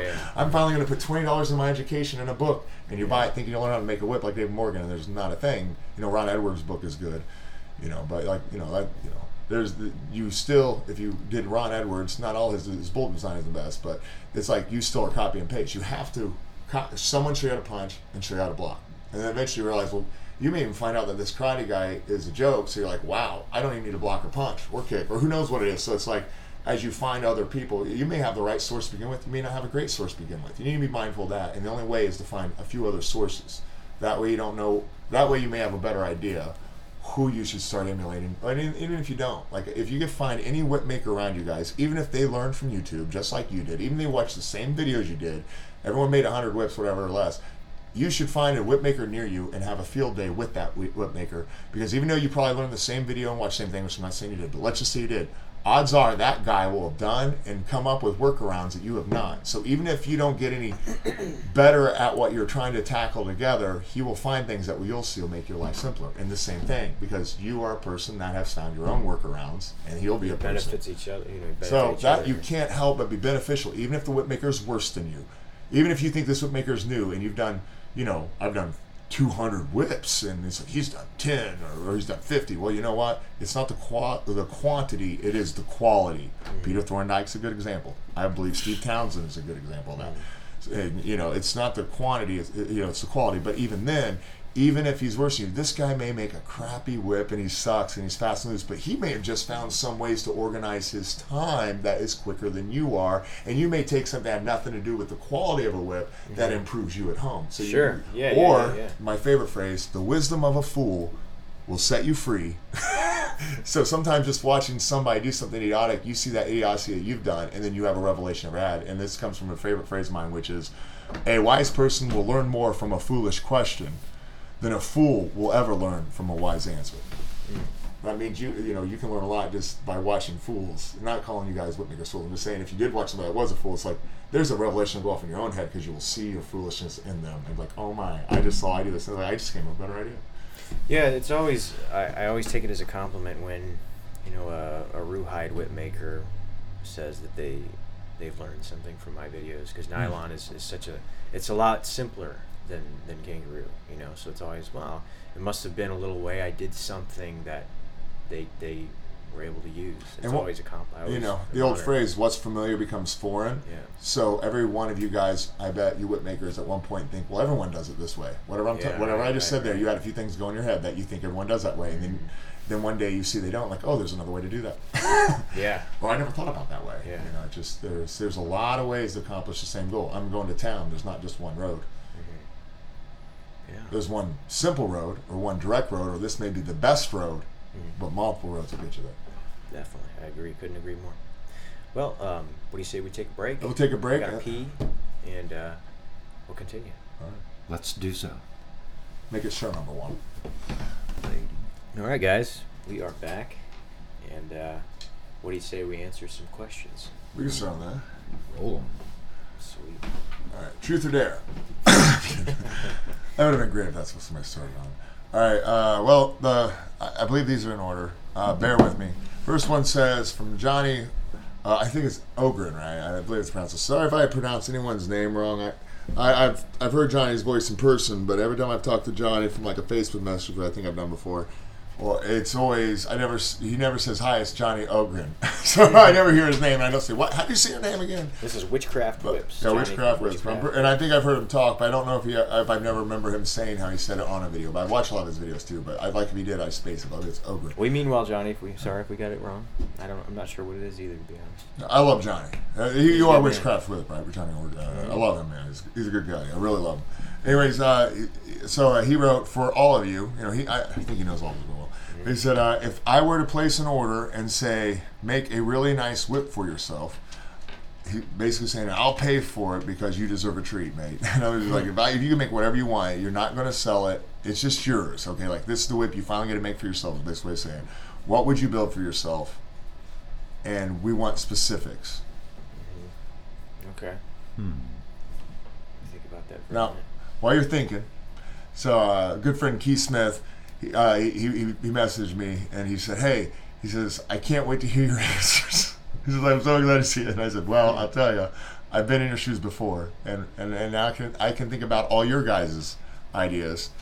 And I said, you know what? You're probably going to be so underwhelmed, it's going to be disappointing when you hear the answer. Because you're going to imagine some magical device that's so fantastic, like no one's ever seen it, and it's probably going to be something mundane. But before you guys answer, I thought we could do this first. You ready? We are going to guess what we think each other would make before we tell each other what we would make. Huh. I want Nick to go first because I'm around Steve all the time. I believe I know what he'd make. I could be off. But I believe I know what he would make. So why don't you... You want me to guess what you guys would Well, make? definitely guess on him first. Steve can go whenever he wants on both of us. I don't think Steve would know what I would make. But I think I know exactly what he would make. Because we talk about it. I've asked Steve before. He's got a little head start. Because he knows. Steve, I think you would make for yourself. Oh man, I think so. I think you like the longer whips. I think you maybe a 10 or 12 footer, probably I don't know, 12 plat Raiders. That's my guess. I've seen you cracking the longer ones. You seem to enjoy cracking those better than the shorter whips. Don't answer. You can't answer. We all just tell everyone what we think the other person gets, and then once we've all guessed what each one gets, then we give the answer. All right, so you say 10 to 12 foot Raiders. Yeah. Personally, I think that's a very good guess. And I think Steve Townsend would have said an 8 foot originally for a long time. But over the years, Steve would go with a 10 foot Raiders. And as far as that, he'd take any Raiders he'd want to make. You know, he just wants to make it and have it. But I think he would want to have a darkened tranny knot, and he'd probably want to make it more like the Streets of Cairo if he had to make it. And he'd definitely want to have a high flare on the indie handle, and he'd want a slim profile. He'd probably want a 20 millimeters on the handle or 22 on the tranny, and it'd probably be a nice thicker Raiders heel knot. And and as far as that, that's about all I give. And he'd want a natural colored fall. I don't know how accurate I am. I don't know. I really made me wrong. Like, this is the best, I guess. And he didn't really tell me quite like that. We talked about it before, but I think it's pretty similar. All right, we're done. Now we're done guessing for you. Now. Okay. So now I gotta guess for you, or Nick, or Steve. You guess for us.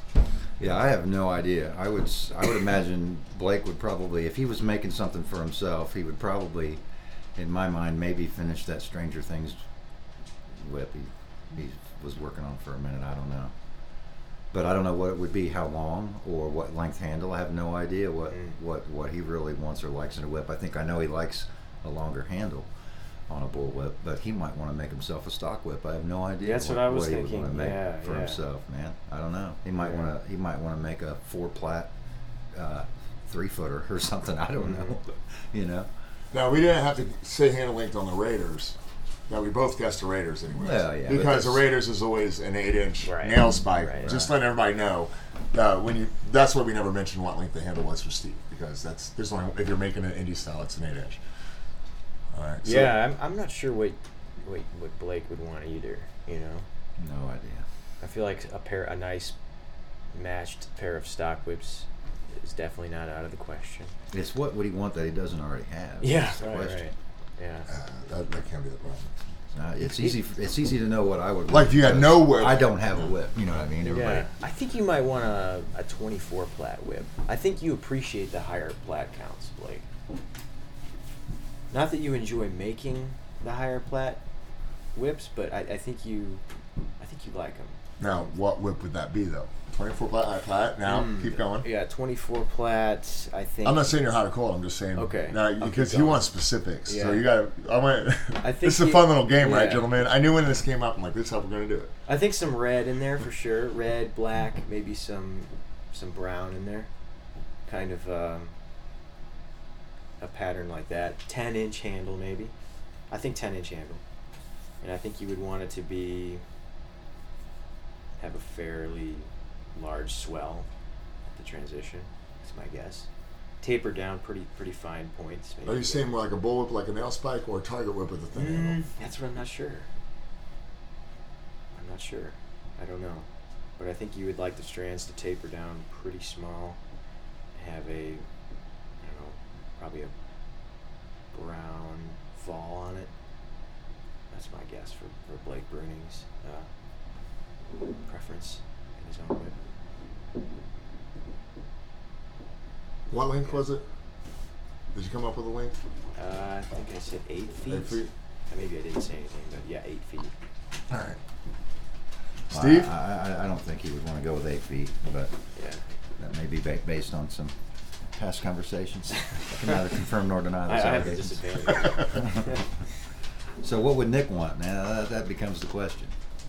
What do I think? I guess Nick would make for himself, and I don't know. Nick might want to make himself a nylon whip. He might want to make himself a kangaroo whip again. I don't really know what Nick would make. Nick for would himself. maybe want to We'll make go with- something that's ever been made that can actually either shoot energy balls or fly into space. He'd That's want to whip exactly that he gets what to I hang want. glide or save while he's trying to fly an airplane and he has to jump out of that airplane. It would be something like that, Nick, because Nick is a pilot and he is one badass. I'll tell you that. Thank you. I appreciate it. Keep going, Steve. Yeah, go with You gotta get nylon, specific. I guess, We gotta 'cause- nail it. Like, this is a guessing game. I'll make it easier. No, all right. You need to be quiet. Okay. Go ahead. No help, right? Did I It's give you gonna be help? pretty hard, What I man. do? I kept my mouth quiet and I put my fist over it. All right. Can't help not, can't give expression. This is poker. Okay. You can't be like nodding your head like I would do that. You can't give up anything. Okay. All right. Go, Steve. I don't know. I think I've established. Well, you're right. No Right, idea you gotta what he- know. I have no idea You what can he give up and wants. say something stupid. Yeah. You gotta guess though. You ain't leaving until we all, because I'm gonna do it. Value's the fun. All right, I'll go with a 7-foot target whip, red and black, Nova sloop, with a 12-inch handle. I think guessing.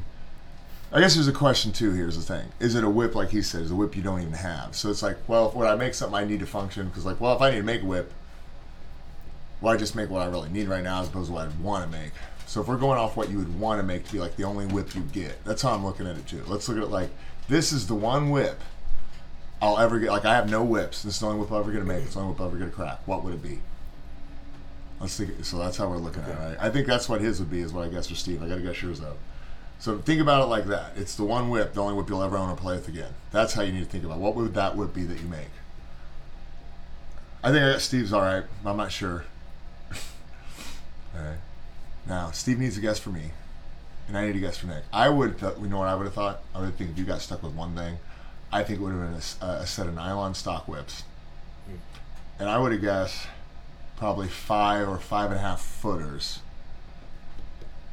And I think you would have tried to make them more like the ones I showed you Adam makes, which he doesn't make for everyone, was with the satin keepers on the handles. I think you would want to be able to make something as slick as Adam did it. But with the Dacron, you would make it with the, just like that, but with the Dacron ones you saw at my house, 5.5 footers. If you can make anything, you could make yourself. Like, you have the talent you maybe don't have, which I know you have that talent. Like, if you can make the thing you could make yourself, you know. Oh, you got nothing. You have the talent to do it, maybe, but you know, you'd want it something similar to that. That's what I think. I mean, you can't make that one.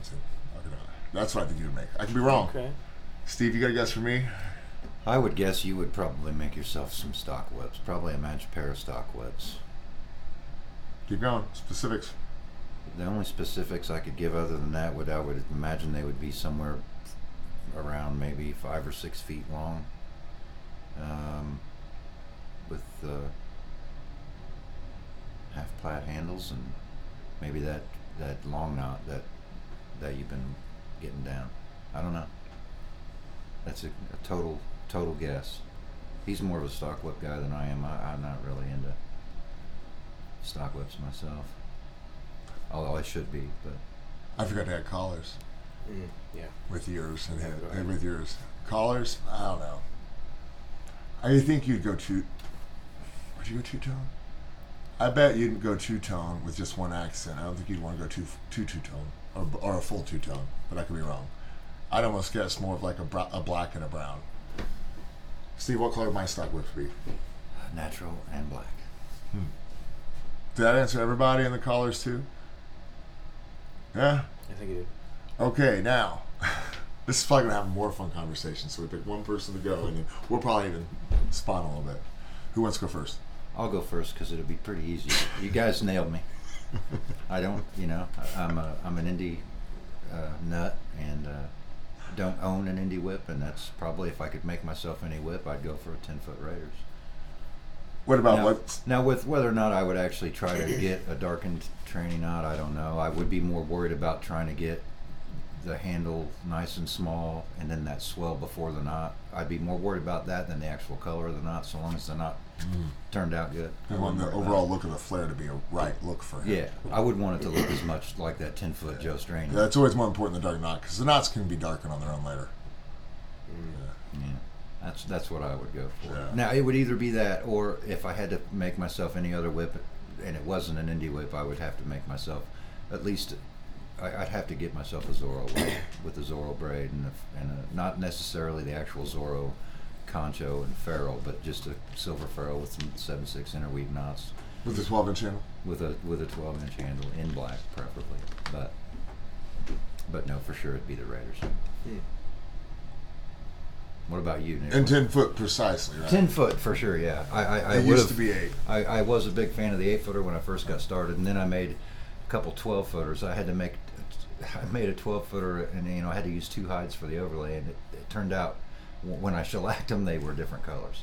Yeah, they looked but good. they looked identical when they put them next to each other. They're identical. They look great, yeah. And they cut them both out, 6 Right out of them each up. one put together. Looked like a complete two-tone. Put the shellac on it. I remember that Adam owned that whip for a while, but I had to make another 12-foot. The guy didn't want it. I'm like, I can understand that, so I had to make another one. And just from test cracking them and playing with them, the 12-foot whip, I'm like, this is way too long. This is way too long. And then I went back to an 8-foot, and I'm like, dear good God, this is way too short. And Blake was nice enough to loan me for a while a 10-foot strain that he had, and that whip, man. I said, crack it all you want, brother. And it looked fantastic. It was the shape, the dimensions, the look of it, and everything. It's just the epitome to me of what a really good Raiders whip should be. Now, I don't feel that way really about that 25th anniversary you have. It still looks very indie, Or I think because it's it called is. 28th. They call it the 28th anniversary or 29th. Whatever. But yeah, the 10-footer that you loaned me for a while, man, it just had different Characteristics you different liked about how that one was characteristics, just different yeah. from the other one, because If it's I a could natural pick any product. way that my whips turned out every time when I made it indie, that's what they look like. As bad as that is, but Yeah. yeah, it looked more Morgan than some Morgans I've seen. I loved it. Anyway, As much as I like stock whips, and I am trying to learn how to do two-handed whip cracking better, I would have to say that, a 6 or 7 foot target whip would be my choice, definitely.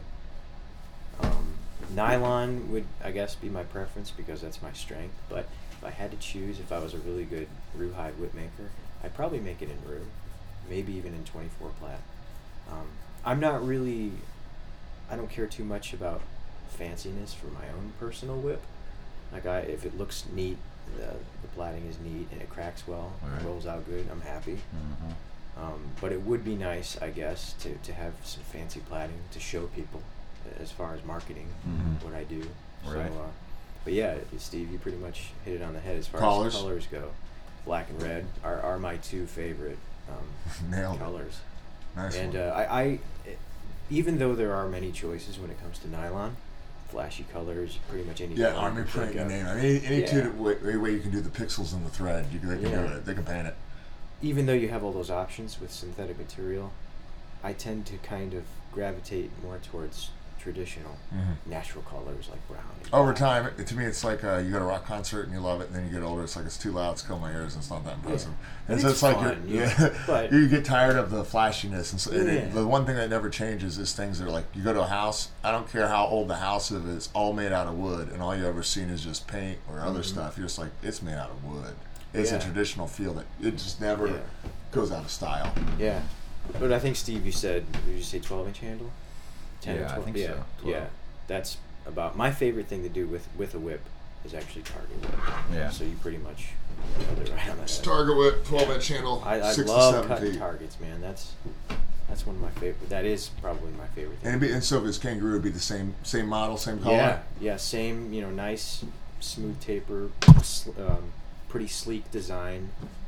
I don't Kind of think like that- those Joe Strain white ones that I got. Yes, that I got maybe from a Adam little that were Vince stiffer. Bruce's. Yeah, those were. Oh, I love those. Yeah, every time we have a whip meet and we start snuffing out candles, I grab loan them. those to Nick or Leo or Steve. And Yeah. other people have used them, but I use like you guys, and every time they're like, "Thanks, brother." Like they don't even use their own whip if we're doing it together. Like we're all trying to take turns snuffing the same candle. Yeah. They'd rather have those white ones. Every time they do it, they're like, "I'll use the white one." Yeah, those. I prefer a more loose, broken in feel.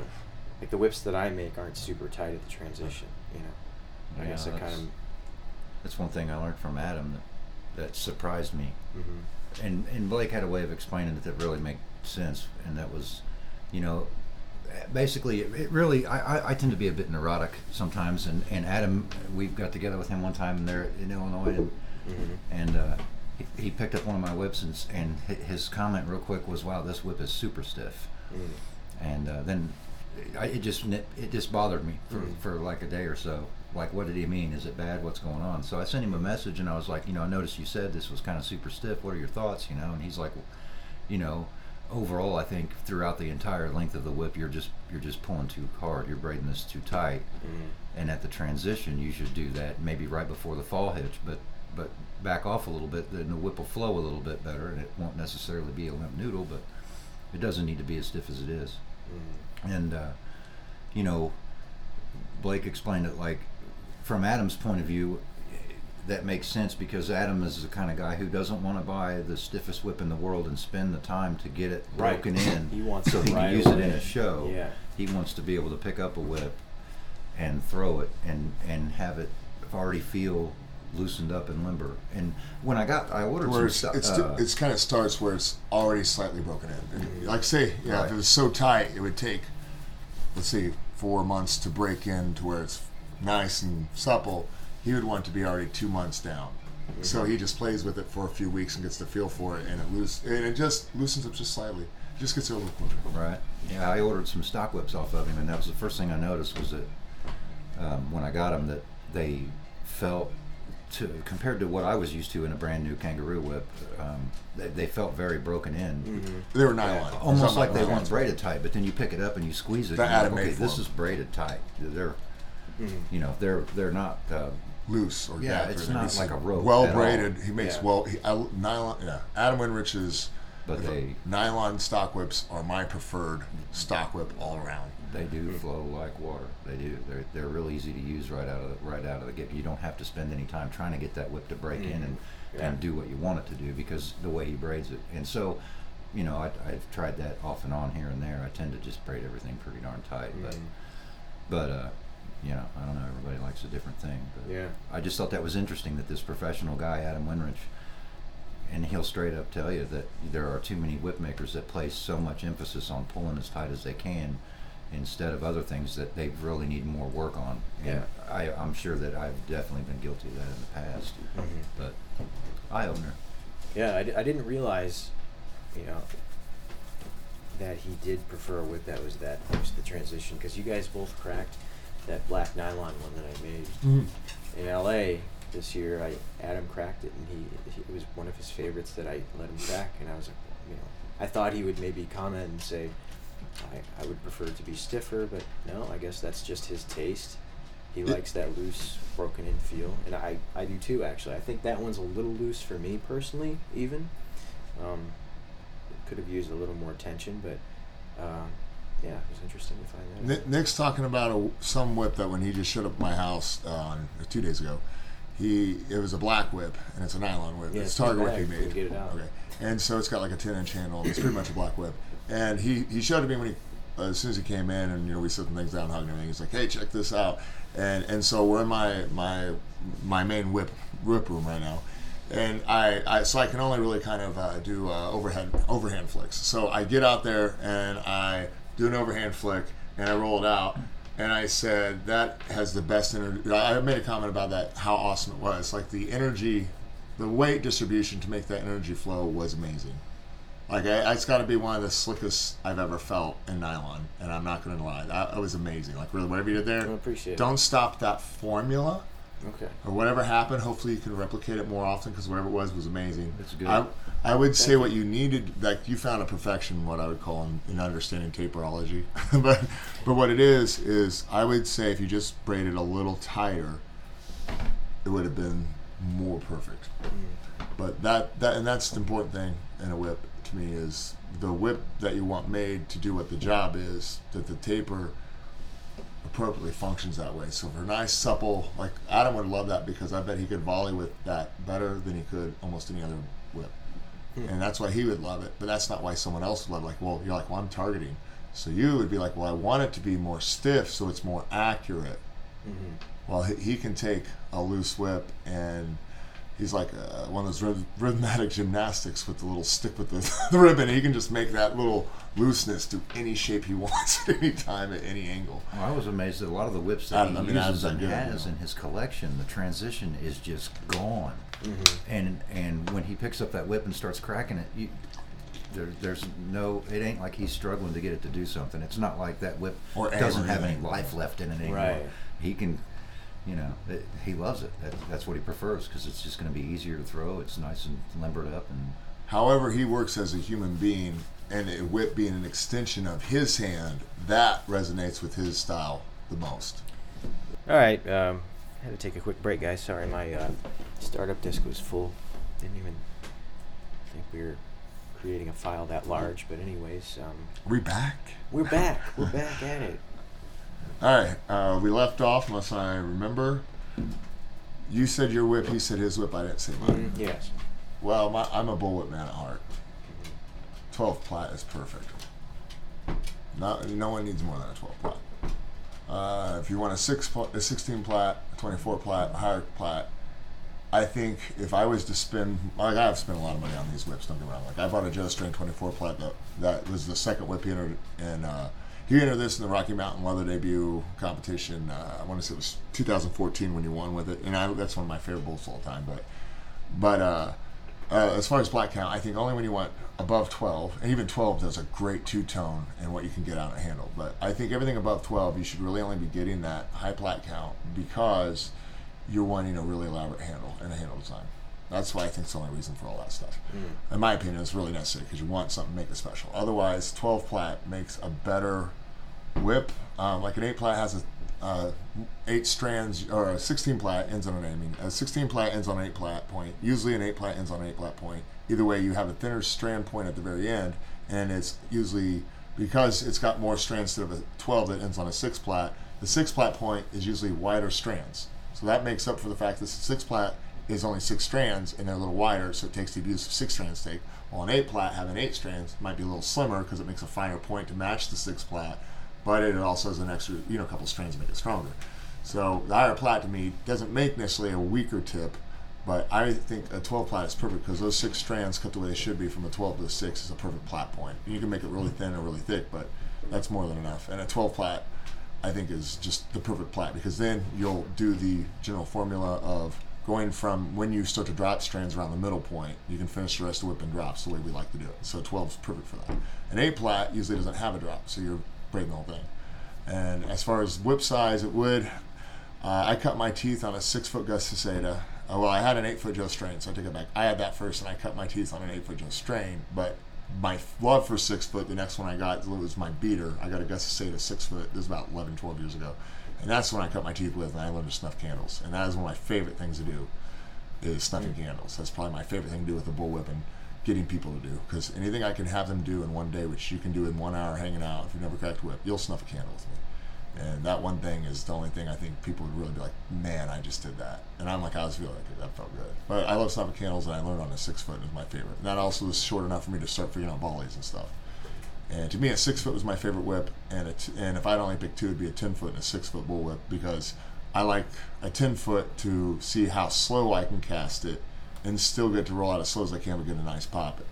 And over the years, I as Steve said, though, I'm not an 8 foot fan. I do not like 8 foot bull whips. I get the 8 foot Indy, and that's why it's a big one, because people love 8 foots. And my first one was an 8 foot Joe Strain. It was my most treasured whip of all time. But I think an 8 foot is a nice link, because he wore a 10 and he used an 8. So a lot of gearheads like us want a 10 foot and 8 foot. They want a 10 foot because they want to really recreate what he really was seeing in most of the scenes, but they want an 8 foot for one reason: it's smaller than a 10 foot. You can't throw a 10 foot around as well as an 8 foot. And so an 8 foot is what you usually want to crack with if you're doing Indy, and it helps do his routine that he did in Cairo, Streets Cairo. But I don't like the 8 foot as far as cracking, because with the 6 foot, I feel it's perfect for fast routines and targeting.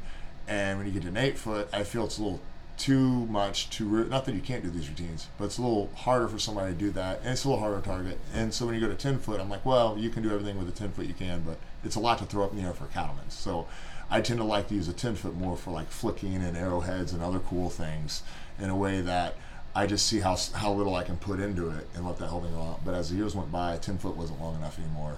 And I just like a 12 foot, I'd say a 12 foot and a 6 foot. Mm-hmm. So I would go with a 6 foot still. I would almost not make it quite like an Indy, because I don't want the big bulbous Indy knot. So a scaled down Indy style would be pretty accurate. And I would probably take an 8-inch handle, but the years just changed to a 10. And now 6 foot's too long for me now.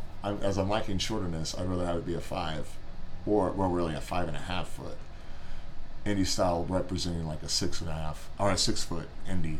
With the scale down heel pommel, and I could handle a 10-inch handle, it'd be all right, but an 8 is more than fine. And I would probably take it in black. And right now, I would say if I made this whip and I kept it, it would be my Statesman prototype that I made for Luke Rollins. And what I did on that one is the prototype I originally made to try the idea of getting the cap on the back so it'd have a Statesman logo for him. This wasn't for the movie. Okay, this was when I just made, I made a line and talked about it. I wanted to make one. I'm like, somebody should have made this whip. And so I have the Luke Rollins signature. But it was all silver, and it wasn't what we wanted, which was silver with like a gold trim. And I ended up making that whip as the way I thought Luke would want the whip. And I think that's the one I didn't ship that one out to him. That was my prototype. And then I made another prototype for him and sent that one out. And that one was saddle. And then after he cracked it, he said, I had a hard time spinning it because I did some things that I thought would help out, but the weight was just off the way. I had a hard time throwing it. He said, it cracks like a dream. They said, man, it's just a hard time getting it to come 180. And so he sent that back and made a prototype. He said, also, I'd like it in a different color, because on stage I'm thinking white. So then I remade him one in white and fixed it up so it did everything he wanted. And Will Roberts ended up with that prototype that Loop cracked. And Will and Loop used to be in Circus Day Slay together doing their thing. And but anyways, that's what I know. But I got that black one. I have to say that is actually probably the whip I'd want to keep, is that Statesman model, and I actually did keep it. And that's the prototype for the Statesman line. Nice. And I have it. Enough said. Sweet. And it's a 12 plot, but it's got a 10-inch handle, and it's like a slightly scaled down, sleeker, bullwhip, like Indiana Jones style as far as the heel knot especially as well. No wrist loop. No wrist loop. Yeah, I wouldn't get a wrist loop either. Not for that. Something else you got? It's for the style. Do what?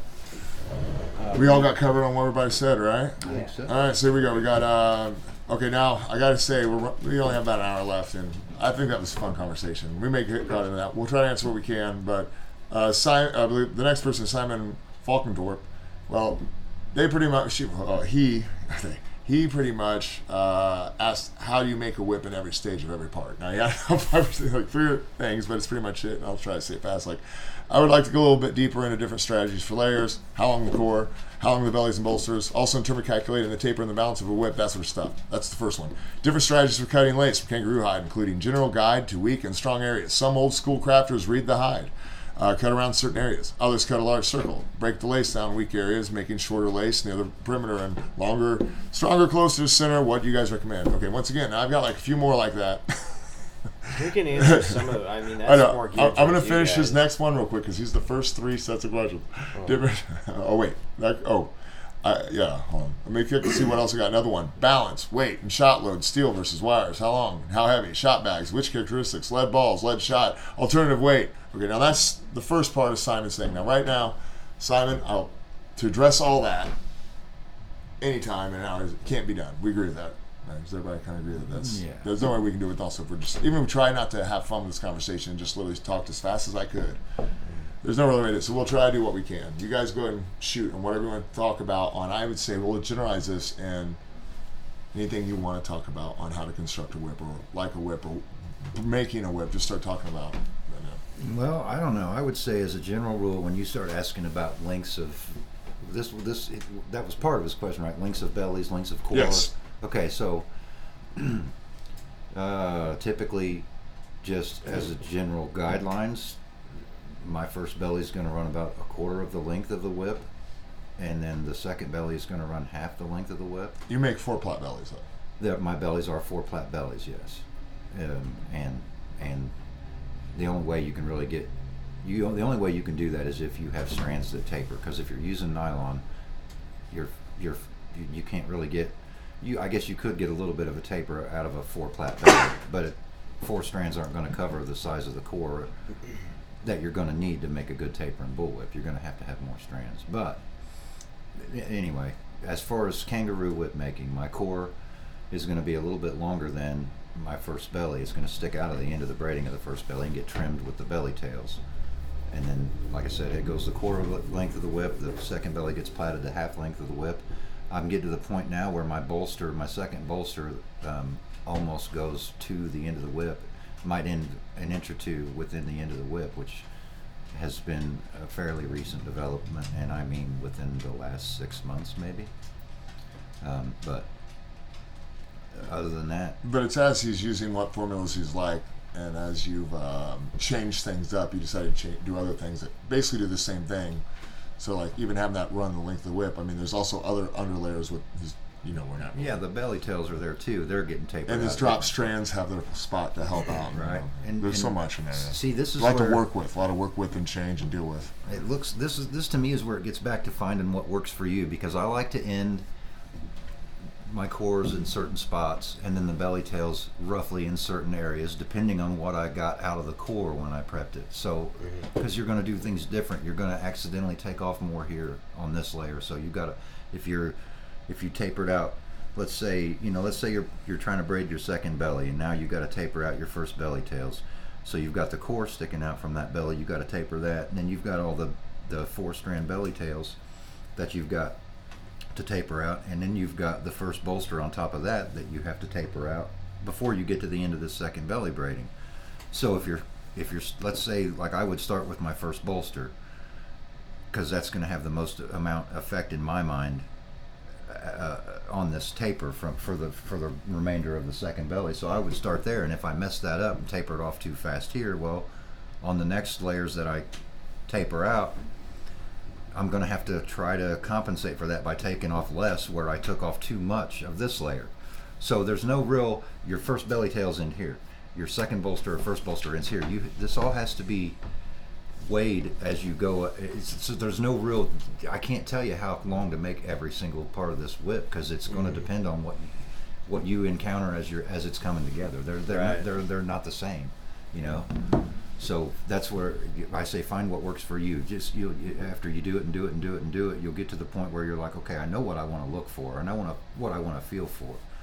But typically, first belly quarter mark, second belly the halfway point, and then the first bolster ending within a few inches of the whip, and then obviously the overlay being braided over the top of all that with your last 2 drop strands going from 12 to 6 anyway.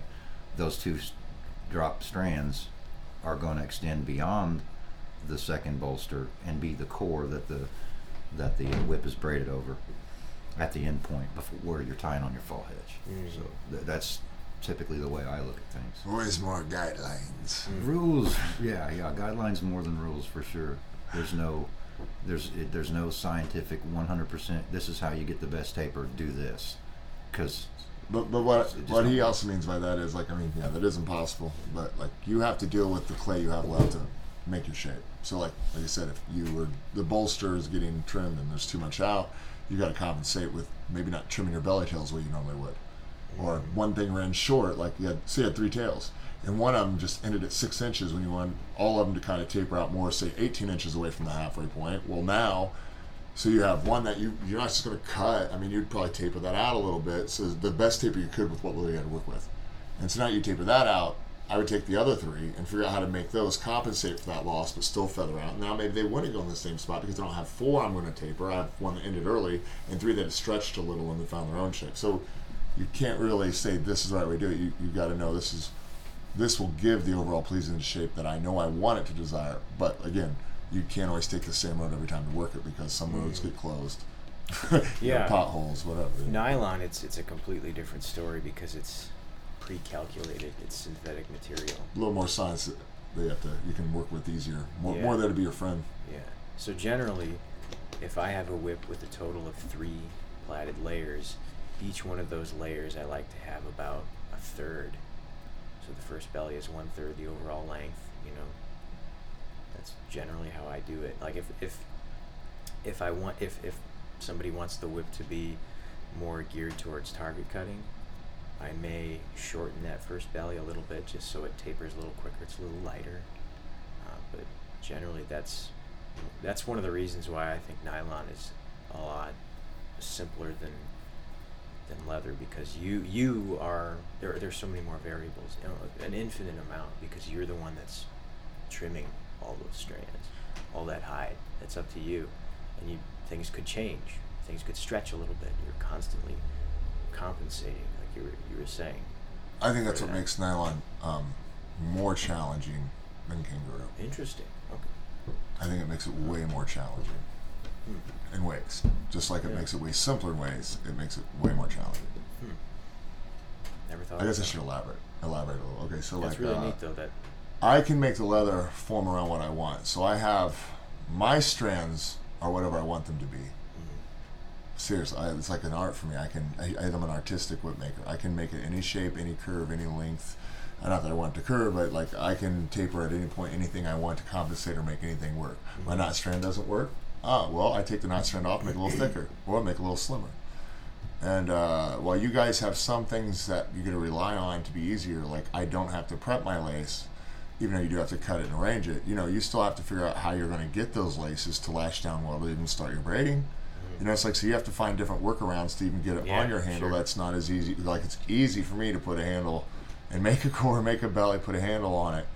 I think even with leather, I think you filmed that, but I bet I can get a core and a handle, the first belly, on the handle, cut, stretched, and prepped and braided quicker than you can do it. I bet I could. Like, we timed me going cut, lash. We'll have to do it next time. Do the belly, cut, lash. Well, we almost timed it. Remember, I think I had you film it. I said, let's see how fast. Well, I was only one step. You probably get the time on it. But I bet it'd be pretty close or quicker. But what makes it quick, eye prep takes longer, maybe, but you still have to pull your strands out and cut them, and then you got to do it. Like, you got to do that. But the thing is, I can lash my handle. All I do is cut it, flap it, lash it. And you guys got to figure out how to make all the strands somehow, in my opinion, get lashed tight around a handle to start your braid. Well, I think it's quicker and easier to put that yoke on a handle to start my braid, even though I have to condition it real quick, or with the plaiting soap, or I've got to prep them by hand or cut them out real quick. I think that's quicker, and yours is harder because you have to figure out. But I don't make nylon. I've never made a nylon belly in my life yet. Leather makers can make their strands the way they want them. We can make our cores the way we want them, and end up with what we want. Whereas nylon whip makers have to alter their whip making techniques around the size of the material that they are given. Yes. They have to take that into account, and that's going to really dictate everything. At this diameter, with this material, you're going to have X amount of strands. Yes. And I think it makes it easier but harder. No two ways about it. It makes it easier but harder because you can actually know, probably no matter whatever nylon, you'll know exactly how wide it is after stretch. Even though it's stretched, flattened, you'll know exactly. We have variation. That's the problem. And like, you can just order it slimmer. You'll deal with it, but still, you have to make sure you calculate how you drop your strand, where you drop your strand, or the running strand method. Or not that you don't do that with kangaroo if it helps on some things, but you guys drop on the you guys drop strands on the overlay on a braided underlayer, and we don't do that. We never drop strands on a belly. Anything over a braided belly, we never drop strands on. Well, I don't do it anymore. I've done it on my second or third kangaroo whip. But you guys have to drop, since you can't change the variation of your strands, or unless you decided to braid in new smaller strands halfway down, have a weird insert, just keep buying thinner nylon and just pull them out. That'd be crazy. I mean, well, but either way, unless you did something like that, I mean, your strands are the same length through the whole whip. So because it's stuck at 5 millimeters or 5.5, you generally will always drop at the same place at the same time on almost every whip, because that's where you have to drop, which puts an under braided section. Now, it very easily, I notice, flattens and can be hidden, and it won't really affect the roundness of your whip, but you're always going to drop right off the handle within like 6-7 inches for your first drop on a 16 plat on a bullwhip or a nylon bullet. And the next one's going to come almost right after it. If it's a 6 foot, say, next one's going to probably come right after it within another 8 inches or less. And you're probably dropping at you're at a 12 plat, I bet, before you get to the halfway point on your whip. You're definitely, you would have to be, by my calculations. I haven't made it. All right, I made it to one just this point, but you'd have to be. You're probably more at a 10 plat at your halfway point if you do a 16 plat bullwhip. That's just a guess, but I'm probably on it. But some people. So you do have safety in one thing. You have common denominator. You'll always have a common denominator that you have to go from 16 to 14 a little off the handle. You always have to go to 12 shortly after that 14. And the 10 before the half. So you always have that common denominator. You don't have to worry about them maybe breaking. And you can also then prearrange. So if anything break, you can just throw a new one out and slap it on. But not only that, but like they're good. So like there are things that are you can say is like, well, they're relying on it. But like no, but that your art comes in not from the materials, but on how well you have to make it survive. Like a heel knot. You're like, my knot looks like crap. And I'm like, well, really? You had a really good knot. The problem is you can't adjust the width of your knot strands. You need to adjust the foundation of your heel so that now your knot goes around it and that knot to look pretty. Well, I could just slim up the strand. Yes, there's a huge advantage. So you guys have a harder, but it's not. You do have a harder in your ways, so it's like it's way harder. Two-way street. Yeah, two-way street. Two things with knots. You guys absolutely have the advantage because a lot of people are saying, Nick, what's the exact size of that foundation? And you have to know if you're going to be using paracord, you do have to know. And what knot? I mean, you do a 7/6 versus a 5/4. Is it a 3-pass, a 2-pass? Is it not even those knots? Is it pineapple? Is it an 8/9? That changes it a lot. And then the long knot. I mean, it won't all fit on the same. I could make it maybe fit on the same foundation by slimming my lace. Because I can put the same foundation with an 8/9 and a 7/6 and a 5/4. I just got to thicken it or thin it. You have to make the foundation fit your knot. So you have to know your knot even better than I know my knot. I mean, as far as knowing the knot to know the foundation under it. Because you have to know how well that knot does so that you make the foundation. Yeah. So when you make that knot on a foundation, that's a lot more math, first of all, I think. Even though it is an art form for you guys to accomplish this, I think that takes way more math and a foundational conceptual ways you learn to perfect your art to be the prettiest thing out there. We were talking a little earlier about fully plaited bellies. That's just a method that I've been using. I don't claim it's the right way, but there are other whip makers, nylon whip makers, who don't do that. For example, Adam Winrich, when he gave me the plans to build a stock whip, if you guys noticed, he only plaited 9 inches of that belly underneath, and then it was just tails. So then I feel like it's not so predetermined anymore. Then you kind of have some of that room that you do if you're making a leather whip, So it's not everybody does the fully plaited belly method. I just do it because I'm used to it and I'm comfortable with it. But there are alternate methods for sure. You're talking nylon and leather. Yes. Like nylon. Just nylon. You're talking nylon. Nylon, yeah. When you say fully plaited belly, what do you mean? I mean, like all my strands, I'm plaiting all the way to the end, basically. End of that what? Belly. How much you want belly. that length? Yeah. Well, first of all, I think I know what you're saying, but it comes off every whip ends the braiding where you want that belly to end. So go into detail. Sure. So sure. it's like, well, yeah, sure. Well, you mean braiding to like a quarter mark, or braiding to like a halfway point? You mean like a braided belly section? Yeah. You mean as opposed to only braiding a few inches? Yeah. That's like what you're trying to the explain. The strands on my whips, the strands, they're like if I'm making a 6 foot whip, the braided portion is roughly 2 feet, right? For the first belly. Yes. Okay.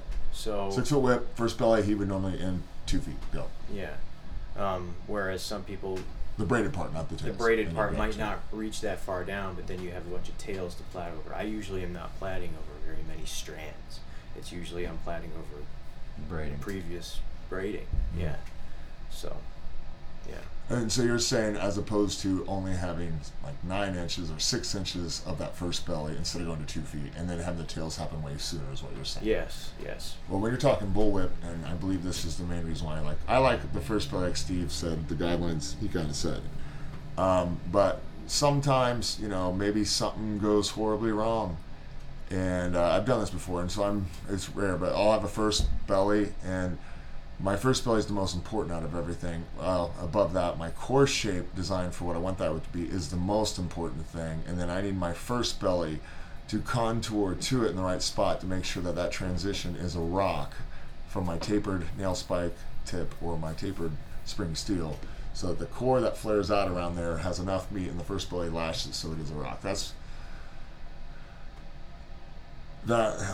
the most important. Now that helps with the training, and then when I braid over that, with that, I definitely want to make sure, even though I go to a quarter mark, I definitely want to think that no matter what you do, you would want that first 9 inches on a bullwhip or any target or whatever would be the hardest plait in the world.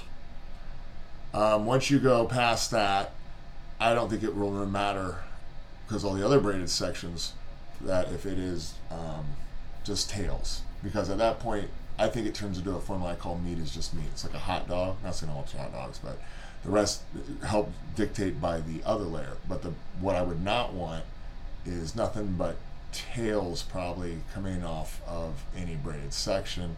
If I wanted a braided section, I would want it definitely, if it's going to be braided, it needs to be where that's a rock coming off the handle, and then from there you can do what you want and taper properly. If you have another braided section, again, I would want the second braided has to cover the first. I'm saying it has to go at least past the first braided section. We're going to do another belly, otherwise why do it? And then what I would do is, once again, I would want it still tight no matter what. Braid over this again, that next first 9 inches off the handle or whatever, and then the rest I could let it loosen off my braid, or either way, I would still want, that part's the most important part. So I see if you were to loosen it up, I don't think it would affect the whip overall, and if it was at least tight as you can for at least 6 to 9 inches, because of that reason. Because the rest of the next layer will take care of that. But it's important for that 6 or 9. Another part of that question was about shot bags, which I would just like to say man. that now it's nylon. I know it's different, and your bull whips there's going to be some shot. When I make a kangaroo bull whip or target whip or anything, there is no shot bag. There's no lead shot. There's no nothing. You don't need it because kangaroo has a lot of weight. Now, when you make a snake whip will have a shot. It's lacking a steel spike for a handle or any kind of real weight from a handle, and there's no leverage. So you have to put weight into it. So with a snake, typically the first belly is going to be replaced with a shot bag, and then you'll have a belly over that, depending on what kind of snake whip you're making, and then your overlay. But that was one thing that I found out when I first got into making kangaroo whips, and I remember buying the kangaroo and being scared to death to cut into it. And then I did some reading, and I had seen Bernie's video, and Bernie shows how to make a shot bag, and he puts a shot bag in his whip. Mm.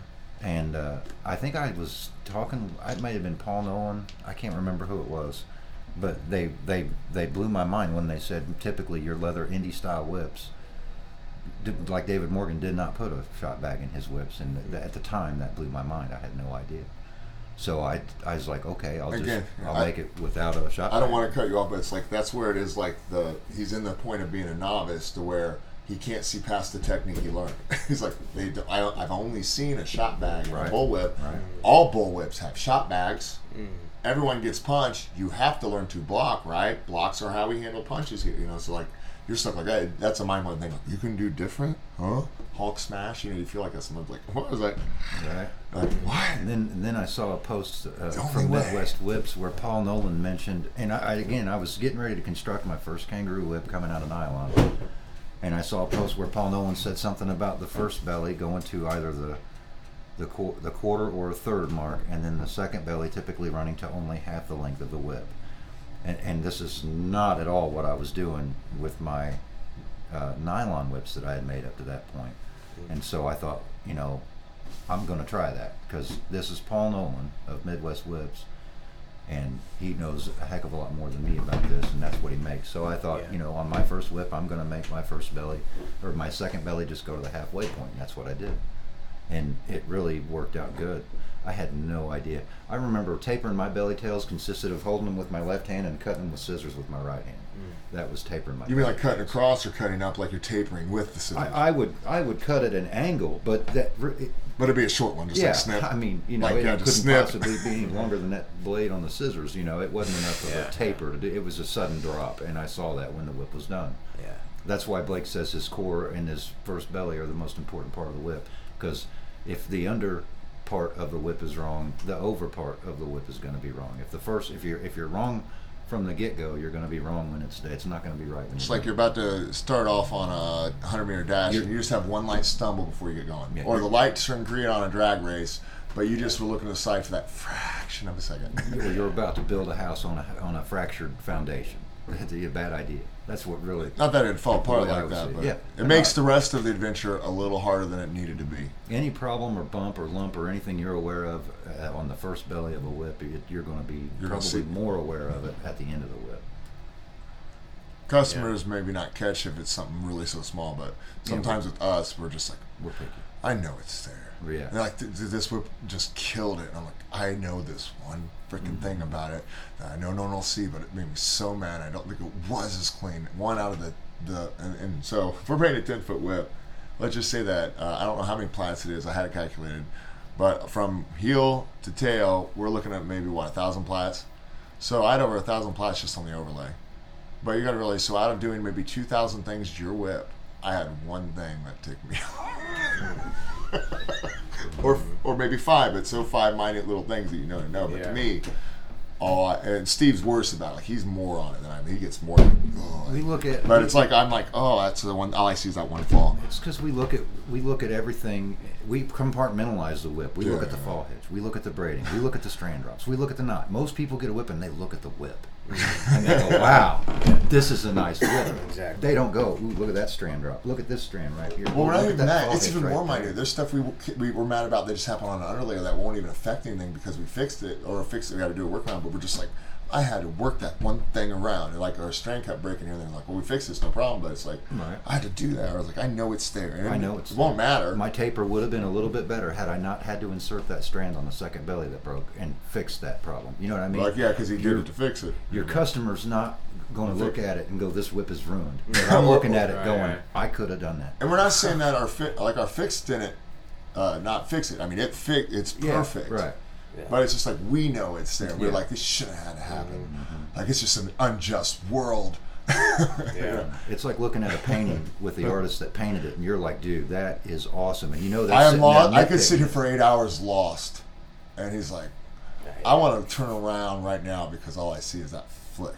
And like, I didn't care about this thing. Yeah. Right. Couldn't I get that never straight even right. liked it. I didn't even want to paint it in the first place. And I'm not saying I'm that bad. I'm just saying, he knows what he thinks about it. All he sees is that. Yeah. Briefly talk about shot loading for a nylon whip. I do it because it's personal preference, really. I mean, if you make a nylon whip and you wax it, you don't really need to have that shot. You know, either whether you use BBs or lamp chain, you don't have to have that. But for me personally, I like that little extra weight, and people are used to the whips that I make. I keep doing it because that is kind of my signature thing. having You that know, little extra that's weight. probably the best way to, I'd say probably put weight in a whip if you're going to do it like a nylon, how they do it. Yeah. Probably really is the best way is just to put BBs in it. I wish there was a way, and I know people have tried it, but it's just not worth the hassle. Find a better way to get that to taper a little or have things that would appropriately fill it. It's like, you'd almost have to make a lead shot bag that would be more of a hassle, and I don't think it'd do much different. Mm-mm. Especially you guys only have like, a few inches or 8 inches, Yeah. whatever, It's like, it wouldn't be worth reinventing that wheel Mhm. to make it slightly, maybe, possibly feel better. Yeah. Like, it wouldn't be worth it. Yeah, it's more so to kind of transition the weight from the steel handle to the thong of the whip, because that is a big drop off. Metal versus fabric, basically. That's a decent drop off. So those BBs are giving it a little bit of weight in the thong and helping that weight transition from the handle into the thong. It's just a nice blend, kind of. So if you make a nylon whip and you wax it, you don't really need the BBs. No, you don't. But I prefer it because I'm used to it and I like the way that it feels. Well, as far as that, there's so much we go into detail on all the things they said. Like, Yeah. Best strategy is cutting out legs for kangaroo. I think kangaroo is pretty much easy to find anywhere. Most people say like the legs aren't the best. You've got the flanks you got to watch out for. You know, the arms are pretty stretchy, and you just where you want to start it all. Or I think there's so much stuff out there. If you really want to look at some of these questions, I easily answered. If you want to know my opinion, I think Steve kind of lines up with me in most opinions. I don't know, not a lot of them. And there's things we differ, but I think when it comes to a lot of looks on whip making or how to construct things, we have similar goals. But I have a series on my YouTube channel called Blake Burning. I never called it Train Whip Co. Is the original one I put up just to give some. The original intent was to give a few basic videos to customers who wanted to know how to crack whips better. Mm-hmm. And I always talk about why I hear most people don't, which is when you crack a whip. I mean, you'll talk about State of Cattlemen's, you raise it up, you hold it about at 12 o'clock, or 1 o'clock. When the weight goes horizontal, you just bring it straight back down and go horizontal the next way. Like as the whip's about to touch the ground, you bring it back down. Or if you timed it, it might be something like 1 and crack. Or I mean, you can do these ways, but mine was, well, I want you to raise it up, hold it, and then feel the weight. Now that you feel the weight, you don't have to look at the whip. You know where it's at, you feel the weight, and you know the time you're cracking. Right. So I just made that to start it, but it kind of grew. And I have things called the Whipmaker's Eye series, and there's only about 8 or 9 of them, but I'm going to put more on there. But that's, if you really got any question about how I see things, or I talk about different hides versus this hide, or what makes a good kangaroo hide, or even how to drop a fall hitch, most there's a few things that are on there. It'd be much better for you, Simon, to watch those videos. Take too much time to really get into it. And but I think we did a good job answering some of the stuff that you're interested that were probably important, shot, lower, and weight. So we'll move on. Let's see. Colin Weaver. This is probably more for you, Nick. Nylon versus Dacron. Is it just a trademark name or polyester by DuPont? And what other manufacturers don't like us to know is that the 100% nylon cord is actually nylon polyblend. So advantages, disadvantages of the above. Did that make sense? Or I go too fast? The second half, is he just basically saying what's the advantage? Let's start with nylon versus Dacron. Go. Okay. Well, Dacron is polyester. He's right. Nylon is a whole different material. And paracord is traditionally nylon, I think. It's what I've always used. And I've never actually used Dacron that was the same width as the 550 paracord that I used. The only reason I've ever used Dacron in a whip was because I could get it in the thinner diameter from a company called Cortland Line Company, and they make this stuff it's flat and it's coreless. It is hollow, but it's coreless. It doesn't have any strands that you have to pull out.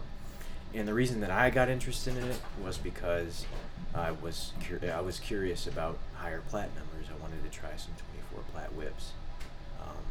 I mean, aesthetic. You got, if you can't find paracord slimmer, yeah, I couldn't find. Yes, material. Exactly. If I could find. See, that's another problem there. You know, like that's one thing where it's it's scientific, but that's a problem that we don't have to deal with. It's where we have more of an art.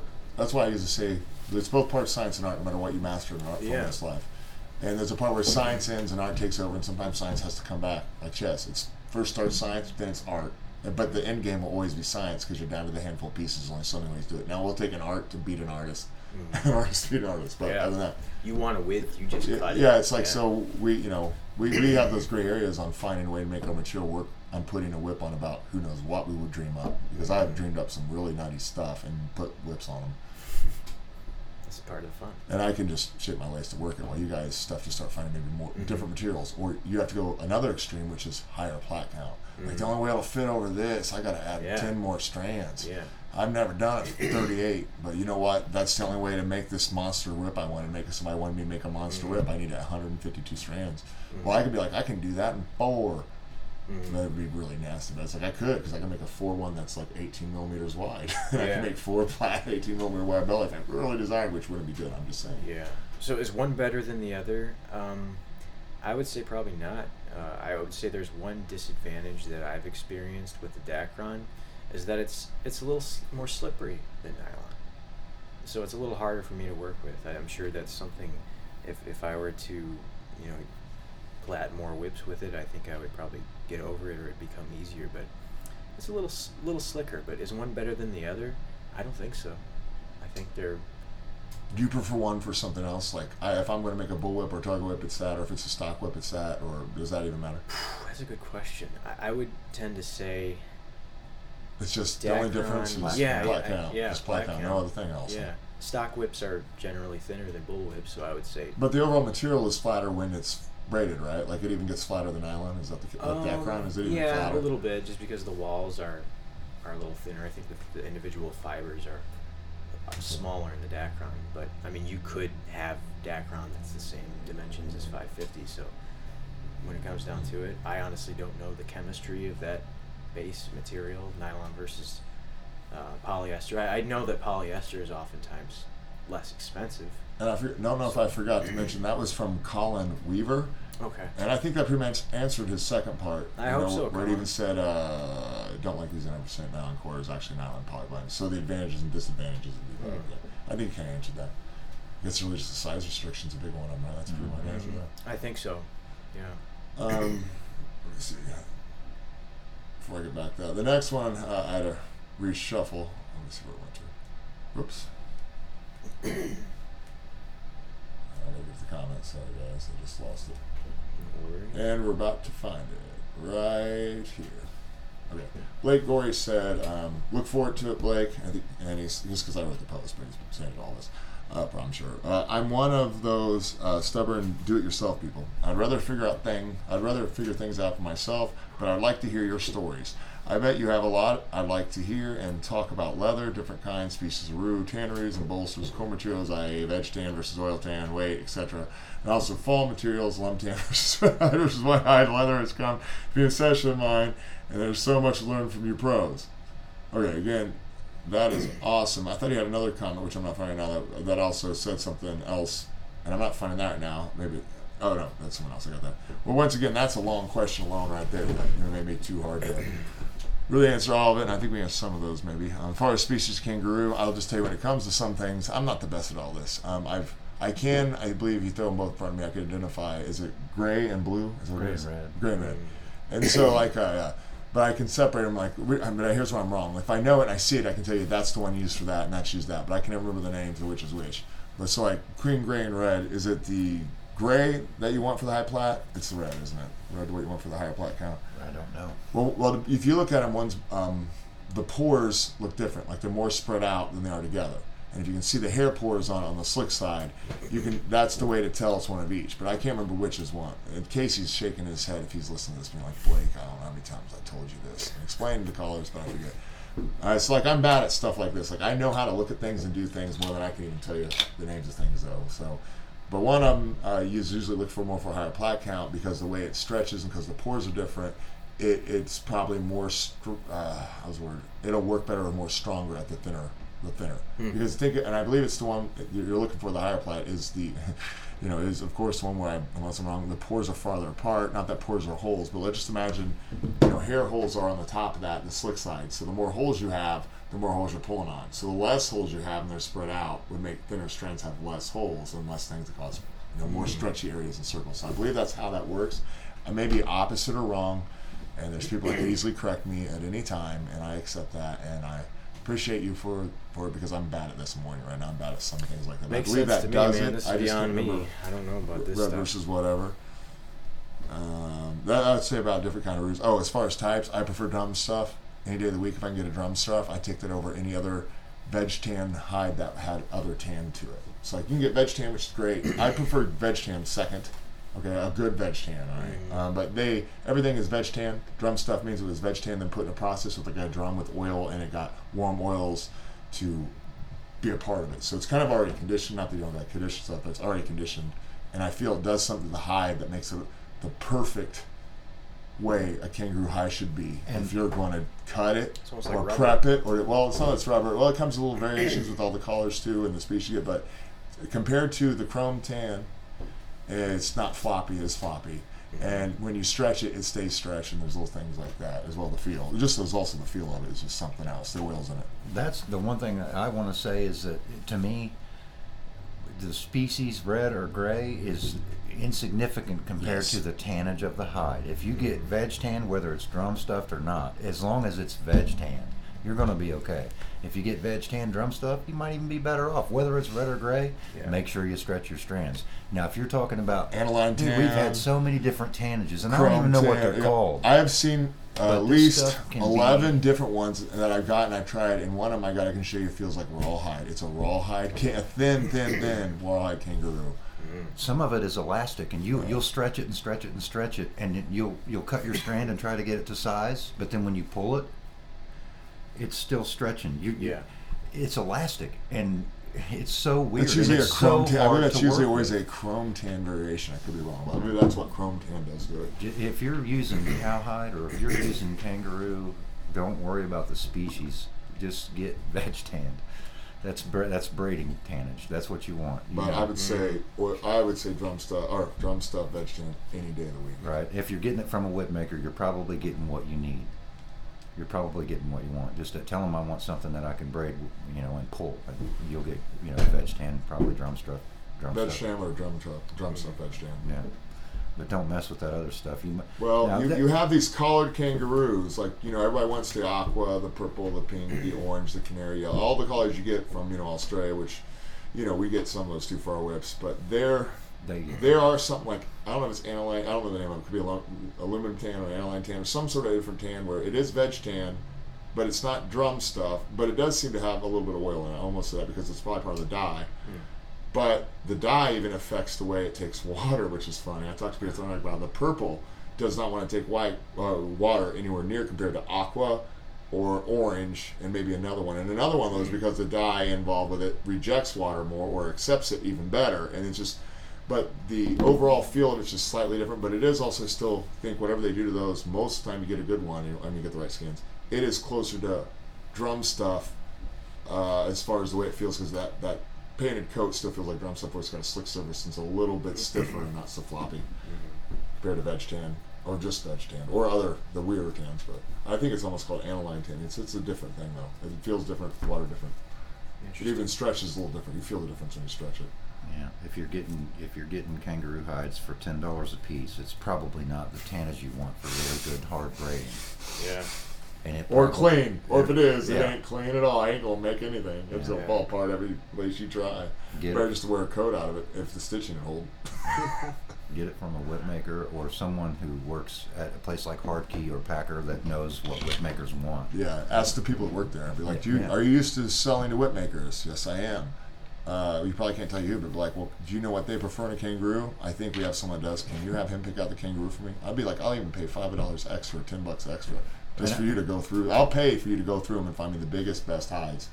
If that's possible, they'll probably choose it. But like, I don't know what I want. Please get the guy that can give me one. I'll tip you guys. It's just thank you. I don't necessarily need the prettiest hides. The kangaroo can have a gunshot wound. That's fine. I can cut around that.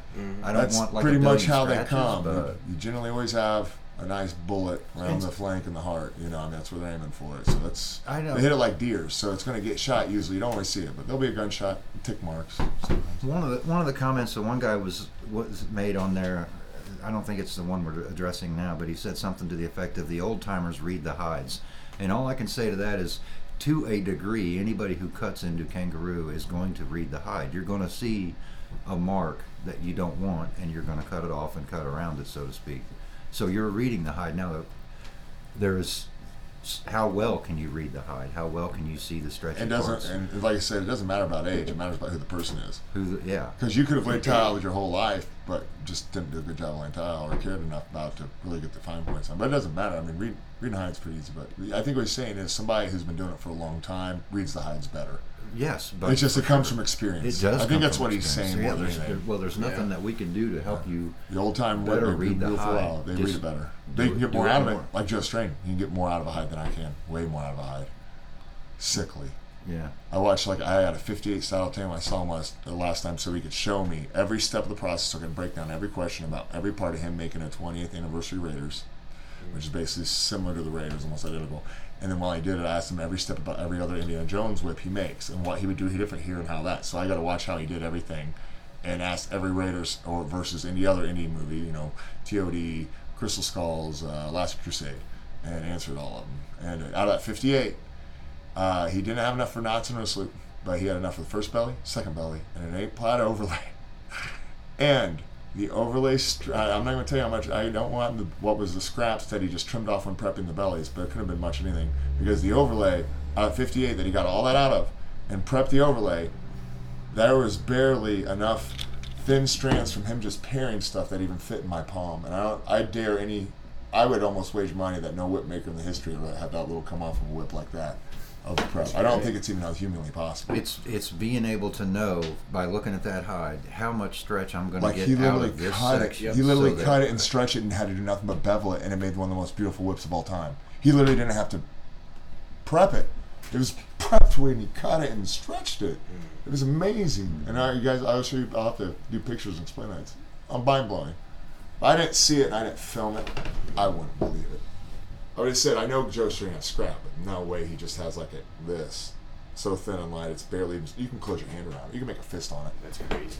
You can make a fist on it perfectly. Yeah. It's like, no way. I have a bird's nest.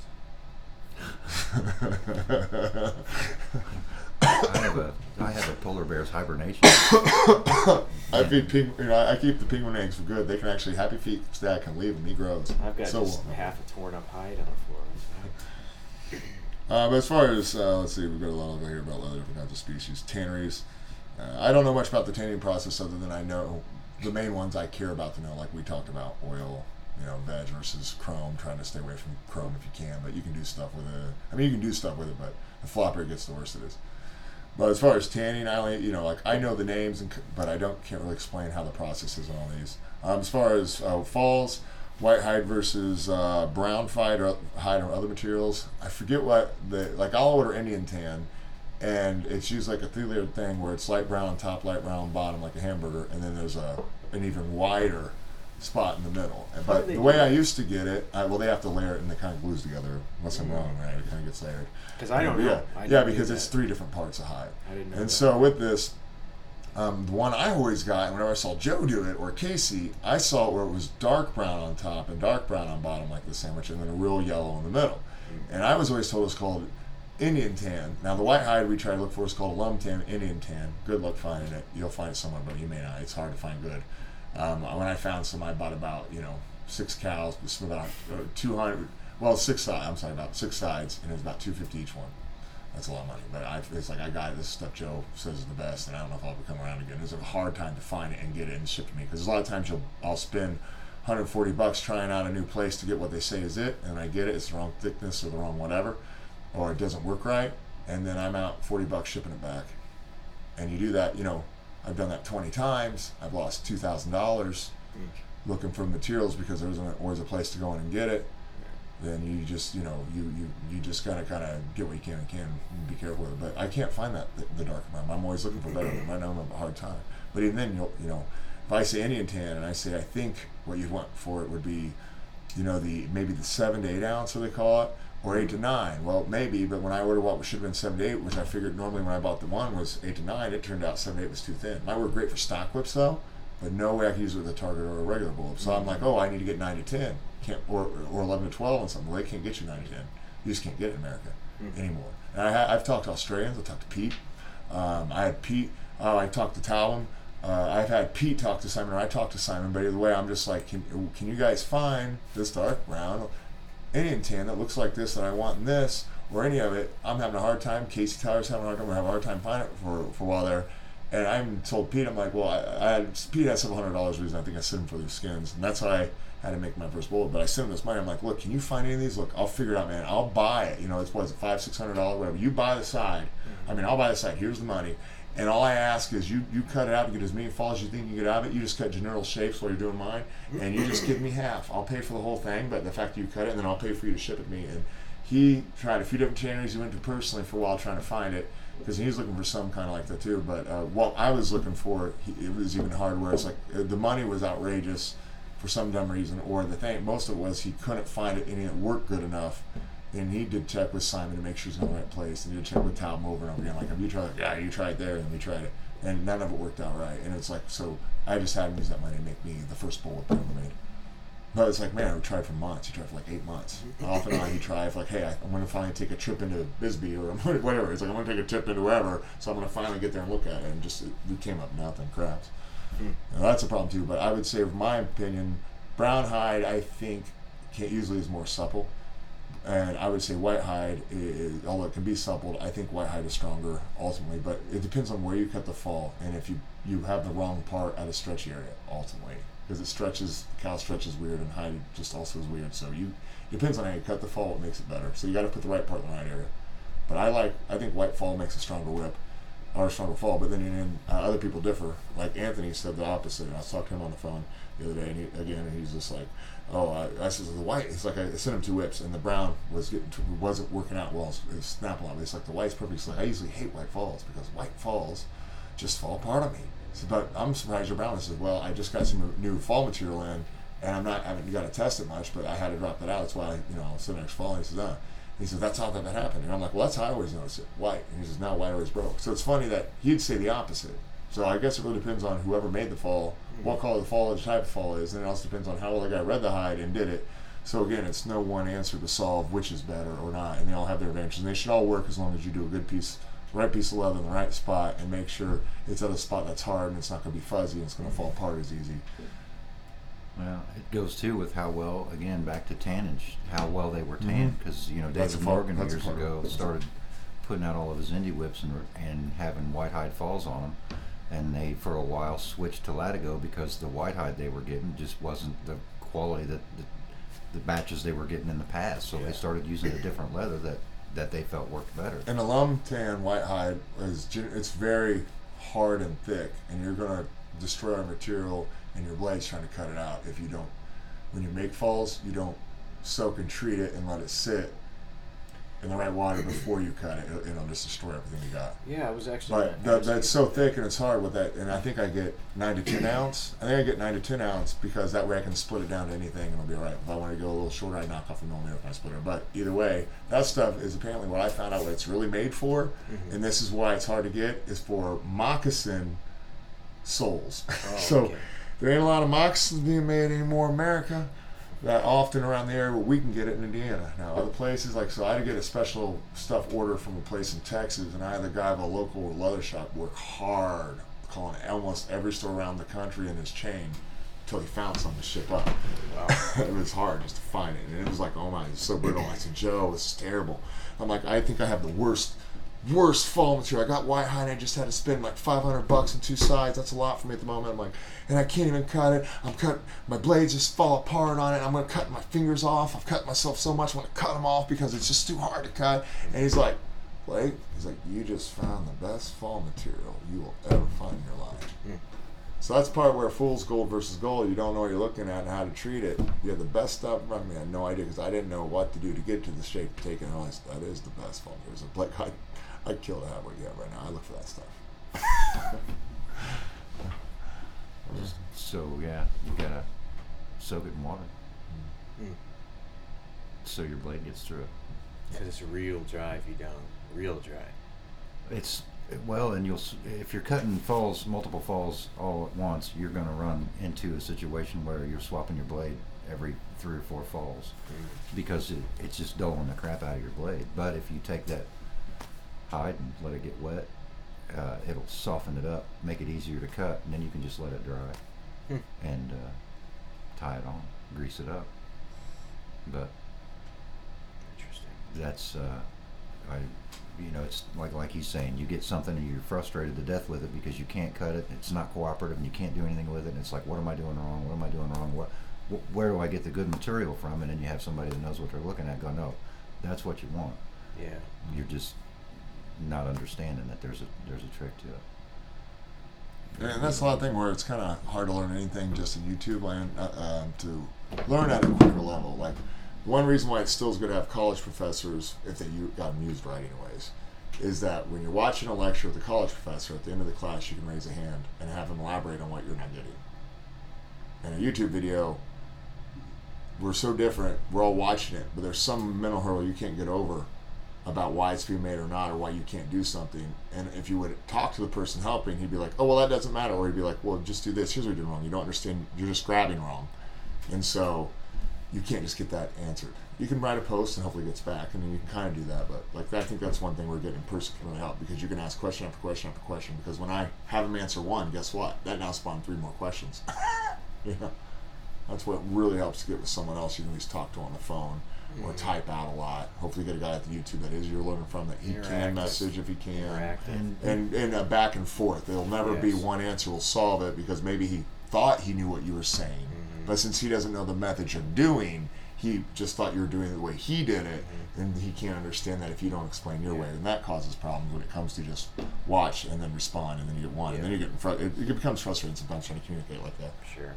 Yeah, you got personal. YouTube creates a bit of the problem too, because people know that they can go on YouTube to get the answer for everything, so they're never going to try or think that there's a better one, or they don't know what's good or bad either. It's the only block and punch they heard or learned. Right? They don't want to change and try new things because there's not somebody on YouTube showing them what the result's going to be. Right. So they're less apt to try new things. Well, I'm just. This already works too, and it's also like that too. I mean, it already works, ain't broke. Why fix it really? I mean, if you aren't making a whip and it's good enough, like, well, really, why do you need to start reinventing it? I think there are reasons to an extent, but I mean, that's one reason why I think they don't. It's like, well, that works. Well, people don't understand that that's how Bernie came up with what he did, was because no one was there to show him, and there was no YouTube. He had to reinvent the wheel. He had to do it the way that he could figure out how to do it, because he didn't have someone that was willing to share with him. Like, he is so good and willing to share everything he learned, but he can only show you what he came into doing, his method. And above all nobody things, ever showed him any different. He did it for how many years? 30 or 40? I don't know. He did it for a long time. It was over 40. And you have to realize, I mean, see what I did, as I said earlier, when I'd always talk to Bernie and I had a great relationship with him, I would always ask him, even though I didn't do his methods, I would ask him why he did what he did. Why 6 millimeters? Why this? Just because I'm trying to understand how to take down a mentor of mine and then break his process down, because as a Jeet Kune Do instructor, that's what I learned. How to get other martial artists in there all the time better than you, and then break down them, help explain so you can get more out of them. But like, he changed a lot of that stuff up just in the last 10 years of life. So if you don't, I don't know what his lips were like before the past videos that he put out personally, except the questions he answers. But he could have had a lot of differences before when he started the videos, because he said, I did everything I changed because I got older. And after I got older, this simplified it. Or he says, because it made my math simple. And he did different things because he got older. It was either easier on his body, easier on his time, or just a simpler method to just achieve similar results. Exactly. So you don't understand that either. And then the fact that, like I said, he's so prolific, I mentioned earlier, and he does things so differently for a lot of these different reasons that he chose to change as he got older. And just for his own reasons. Again, I would almost say that as some guy, even if he did do things like he did do the 4 flat bellies more often, because he did with stock whips, he did. You have to, 4 flat bellies. But when he did bull whips, he had a different, unique approach. And Australians aren't really known for their bull whips. Not insulting, they make great bull whips. I'm just saying, overall, and Pete will tell you, well, you'll usually see nothing but stock whips, mate. She is, And he'll say after that, he'll tell you something like, it's like, there's some bull whips, but they're all Australian, more thinner handle, longer handle to kind of represent it. And then he says, snake whip, you'll never see one. It's like, you may go your whole, I don't know if he said it like this, but you'll go your whole life in Australia and never see a snake whip.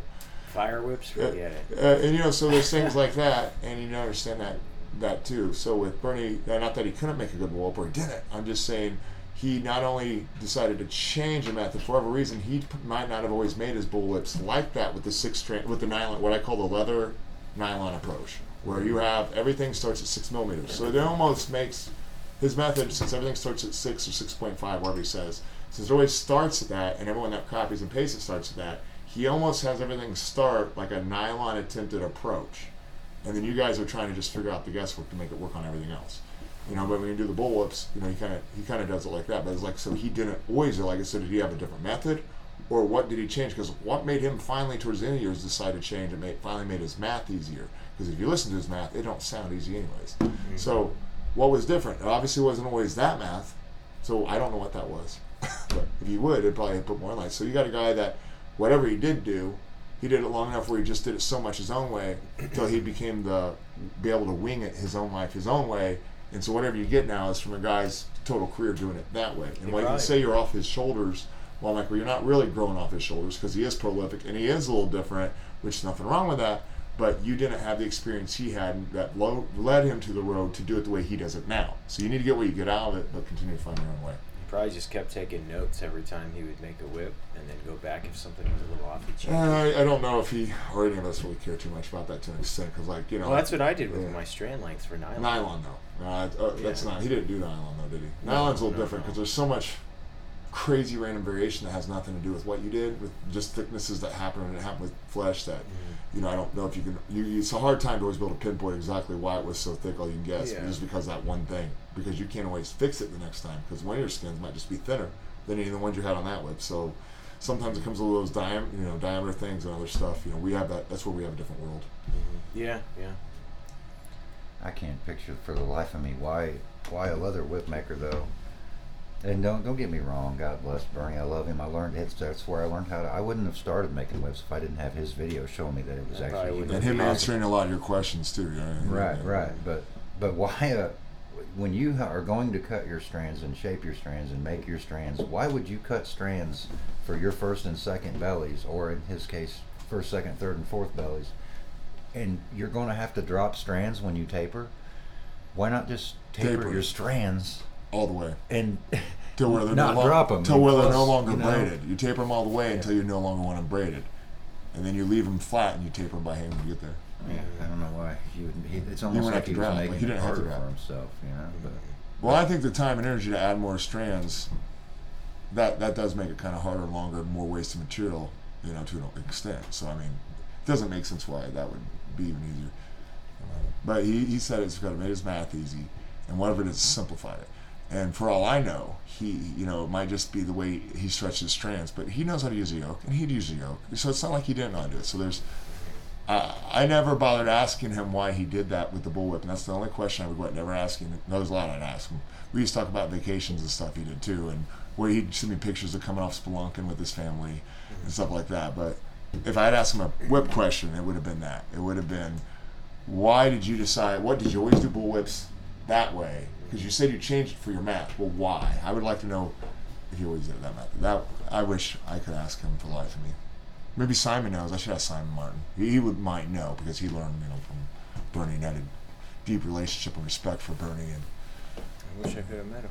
What other kind of questions we got? All right. Let's see. All right.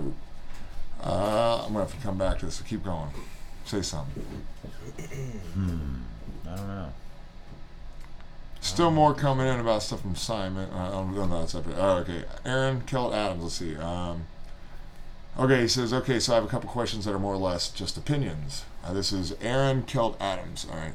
What has been your favorite whip you've made? Well, I guess that's a little bit different than the question earlier. Favorite whip you ever made? Man, I've got quite a few. The favorite whips that I've ever made really would be not necessarily a particular handle length or a particular color or a particular knot. It's the whips that I get done rolling, and that whip is consistently braided from start to finish. It doesn't have a tight spot here or a loose spot there. And granted, just so you know, this doesn't happen very often with me. I'm not the most consistent whip maker. I will say. Don't listen to it. I don't. He's again on that 1% of 2,000 things we did to make that whip. It's that one or two things they just wish was a little bit better. We'd never know. I don't braid junk. I'll say that. I don't braid garbage, and I certainly feel like I've never finished a whip and said, okay, this is too bad to send to my customer. I got to make another one. I've never done that because I check for things as I braid. I check when I drop strands. Did I have a weak spot here? I go back and look for these things, and that doesn't mean they don't happen.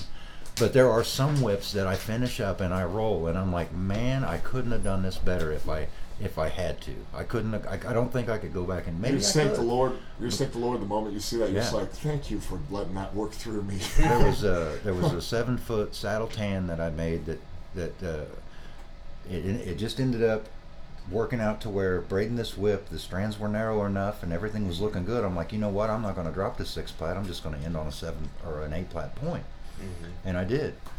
And that whip turned out great. I wish I could have kept that one. That ended up with I think Justin Huchman, but he's a horse doctor, like a horse dentist. There was a 6 or 7 foot custom handle braid whip I did with Blake a while back that had a custom engraved ferrule and knots and everything. But that whip turned out to be, in my mind, that's a Zorro target, right? Really well, yeah. Nice. Was it the natural one? It was Bleed Whiskey. And then the black and blue one turned out really nice too. I would have liked to have kept that black and blue whip just because it turned out to be, in my mind, braided really consistently. And why that's important to me, I don't know. That might be a question someone might ask. But I'll tell you why a consistently braided whip to me is important. Is because let's say you have this whip that's braided nice and evenly for 3/4 of its length, and then there's this little 1-inch section that is as limber as a noodle, Mm-hmm. and then the whip is tight again to the fall. That's not going to transfer its momentum really well when it gets to that really weak spot. Right. And so you don't want to have that. The more consistently braided a whip is, whether it's consistently loose or consistently tight, as long as it's consistent throughout, it'll transfer its weight to the remainder of the length of the whip. Exactly. And so that's what I love when I get these whips done sometimes, and I'm like, man, because a lot of times where there's a strand drop, sometimes there's a weak spot just before the strand drop where I don't want to say weak spot like the whip is going to kink, but a spot where the whip just doesn't seem to be as tight as what's directly in front of it. And then there's where I have the other situation where the strand drop happens, but right where that strand drops, all of a sudden the braiding gets a little bit tighter than it was before. So now there's a slight stiff spot in the whip. Right. And, Exactly. to a degree, that's not going to make or break the whip, because 3-4 years down the road, once that whip's been cracked 2,000 times, it's probably going to work itself out. Right. You know what I mean? Like that whip Blake's got from the Indiana Jones Stunt Show Spectacular. Yeah. They used that whip until it was like Yeah, they used it. a rope. You know what I mean? 6 months old. Yeah, you can't fluid. feel a tight spot or a loose spot in there, but my guess is it wasn't perfect when it got sent out. No whip ever is. It just settled. So to a degree, there's an acceptable amount of, hey, this is tighter than that, but it's not going to break the whip. Exactly. And we're nitpicky because we're picky whip makers. You know what I mean? But It's like we all make cars and they all work and they all last, hundreds of thousands of miles. It's just like, I like the way this seat feels better, and I like the way this picks up a little more. right. Things like that. I can remember making one of those whips for the Disney Stunt Show Spectacular, thinking this is going to be the worst whip I've ever made in my life. It's not going to be good because I had a strand break here and I had a strand break there and I had to insert this and fix this and do this, and I'm thinking this is going to be horrible. And by the time it's all said and done with and this whip is rolled, I'm like, this may damn well be the best 10-foot Indy I think I've ever made. You know what I mean? Like, when did that happen? You're like, the whole time you're just mad. You're almost mad finishing that. Right. Then Like, you roll can I it. keep this? Why can't I Again, keep you this? thank whip? the Lord for having him work his, Right. his ways. Like, this did not go the way I thought it was going to go. It could never be more I wrong. thought I would really just want to throw it in the trash, but I rolled it and tied the knots on it, shellacked it, and coiled it up and come back and looked at it the next day, and I'm like, good Lord. Can I come up with some money and maybe keep this whip for a couple Can I buy it off of you? I know it's an order, but I like it. I had to go to the stunt show. It had to go to the And stunt show. that's And why- they're going to walk on it. They're going to step on it. They're going to drop it off a building. They're going to They're gonna throw it off swing that from a hard tree. rough surface that they fall on and It's beat the crap out and of it. then they're going to throw it in the trash. They have to throw it in the They trash. have to throw it in the trash. They Those dirty all rat get thrown things. away at the end of it until they get another order. I'd like to keep one of those just to have, like the one you've got. They sent you Joe Strain said to me, he's like, Blake, every now and again you make not like me, like I'll make a perfect whip, or talking to me, basically, every now and again you'll make a whip that you believe just everything flew together perfectly, and at the end everything was perfect. He says, but you gotta let that go to that customer. Yep. And he's right. Yeah. He's right. And Like, it so let it go. sucks. It sucks too because what whip maker doesn't want a great shining example of what they can do? You know what I mean? I'm sure Peter Thorndike's made these like the men from Snowy River whip. You don't Well, think he wanted to keep that when he was done? He would love to, but when you're looking at an $8,000 tag, when you're all said and done, Yeah. you need to sell that for $8,000 Right. to your family. Right. And to remake that again, you're like, I'm not You're going not. to ever make that again. No. But the one he's working on next, he told me, I think he gave me a hint to what he's going to do to beat it. I don't think he did it yet. And I'm not going to share that with you, but I think if he could, he would want to at least keep that one. Because I think after that, he'd be like, I probably shouldn't have sold it and just kept it. But it belongs to the museum.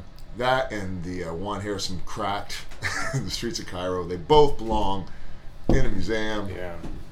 No one needs to own it. I don't care if you have $100,000. The world needs to see it Well, I don't know. in I person guess- behind glass case in the Constitution, America. I guess if a whip maker is going to own that whip, it probably ought to be the guy who made it or Adam Wingate. Or Adam Winrich. I mean, really. And with that though, you It's got to kinda see fitting. Pete gets to visit it every year, if not more. So Right. Pete will always Right. get to see it. Yeah, Adam will let him touch it. You know what? I would take that $8,000 paycheck and just visit every year because I ain't never going to crack it. I would never have cracked And it. that's what I like about Adam, though, is that, yes, it's a one of a kind, and yeah, realistically, the thing is priceless.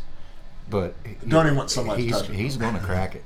It may not touch the ground when he does. Yeah, but he's going to still crack it. But he will crack it. I've seen him crack that other, not the man from Snowy River, but the first time we got together with him, he had that two-tone natural and whiskey that just had some ridiculous braiding on it. I took a slow motion video out Peter Thorndike, Peter's the whip. Yeah, and he's cracking the bejesus out of it without concern, but it's because he knows how. You know what I mean? And it's not touching the ground. He ain't beating it. But it's a high plat, brilliant. Yeah. Brilliant. We're talking about a 32 plat foam that Adam is cracking. Yeah. Just and like he's just a out there. 4 plat. I saw Peter crack the man from Snowy River whip last year. Did he do that there? He did. Awesome, mate. He cracked it. I got it on video, actually, I think, in that. That's a real berry, Pete. For Nick, that's a real berry. Yeah, that was awesome. I think my favorite whip, oh man, that's tough. I would have to say, I actually have a video of it. I made a whip for a guy in Canada, and he wanted an 8-foot chocolate brown bull whip. Had 2 bellies, black knots, transition knot, heel knot, black, chocolate brown was the body of the whip. But man, I don't know, something about that whip just rolled out like you wouldn't believe. Every now and then, like you were saying, Blake. You make one that just like I loved everything about, like it accomplished everything that I'm currently thinking makes it the best whip. Yeah. And it did it that time. Yeah. It was actually a video where I was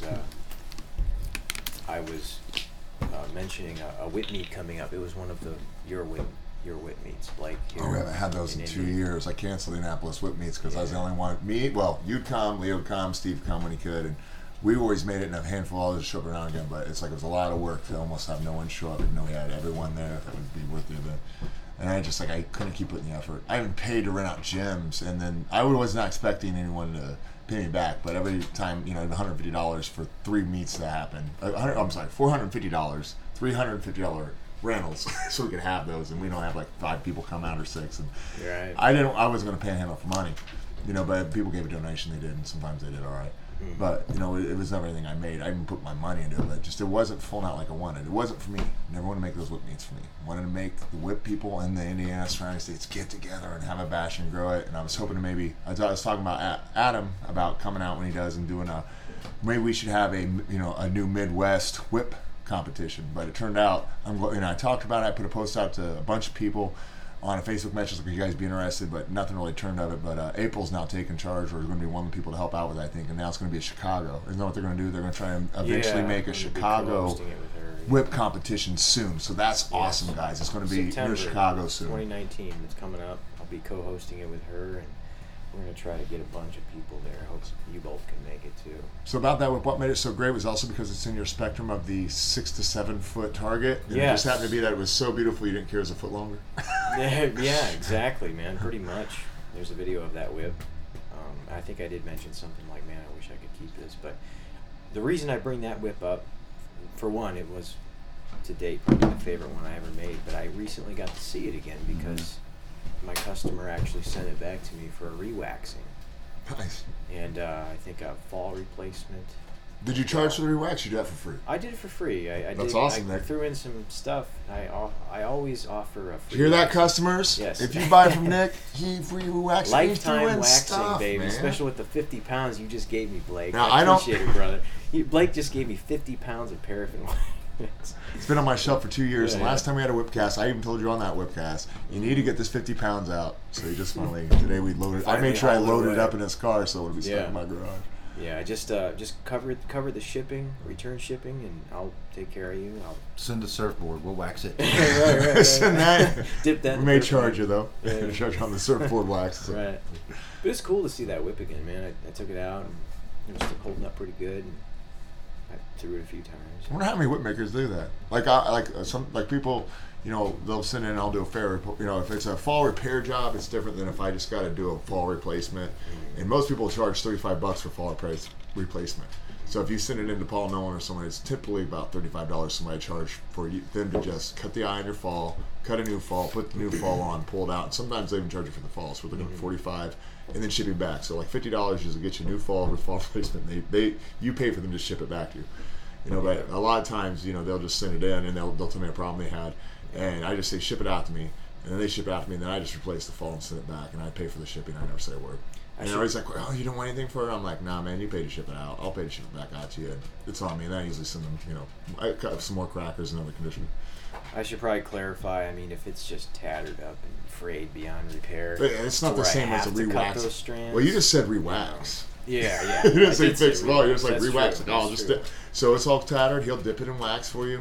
No matter how while it's torn, here, I no matter will- how torn up it is, he'll just wax it. Yeah. If those strands are still intact, I'll throw a new fall on. I don't have any problem doing that for a customer. When whips get falling apart from natural use or overuse, the worst thing is when you have people that only buy a whip of yours for I can imagine a nylon. If I was so, if they sold cheap like $150, and I got paid $150 to put a whole day's worth of work on a whip, and then they used it for 2 years of cracking every day for 2 years, and then within a year they're like, hey, it's been 2 years and this thing's falling apart here. I'm like, well, I have no idea what you did. And it's like, I'm mad at you for what you did. I'm like, all right, well, first of all, they're disposable whips, and I figured the last 3 or 4 or 5 years, I'm like, well, I don't know what all surface you cracked it on, how hard you hit it, how much you really abused it. Did you try swinging from it? No, I didn't. Whatever.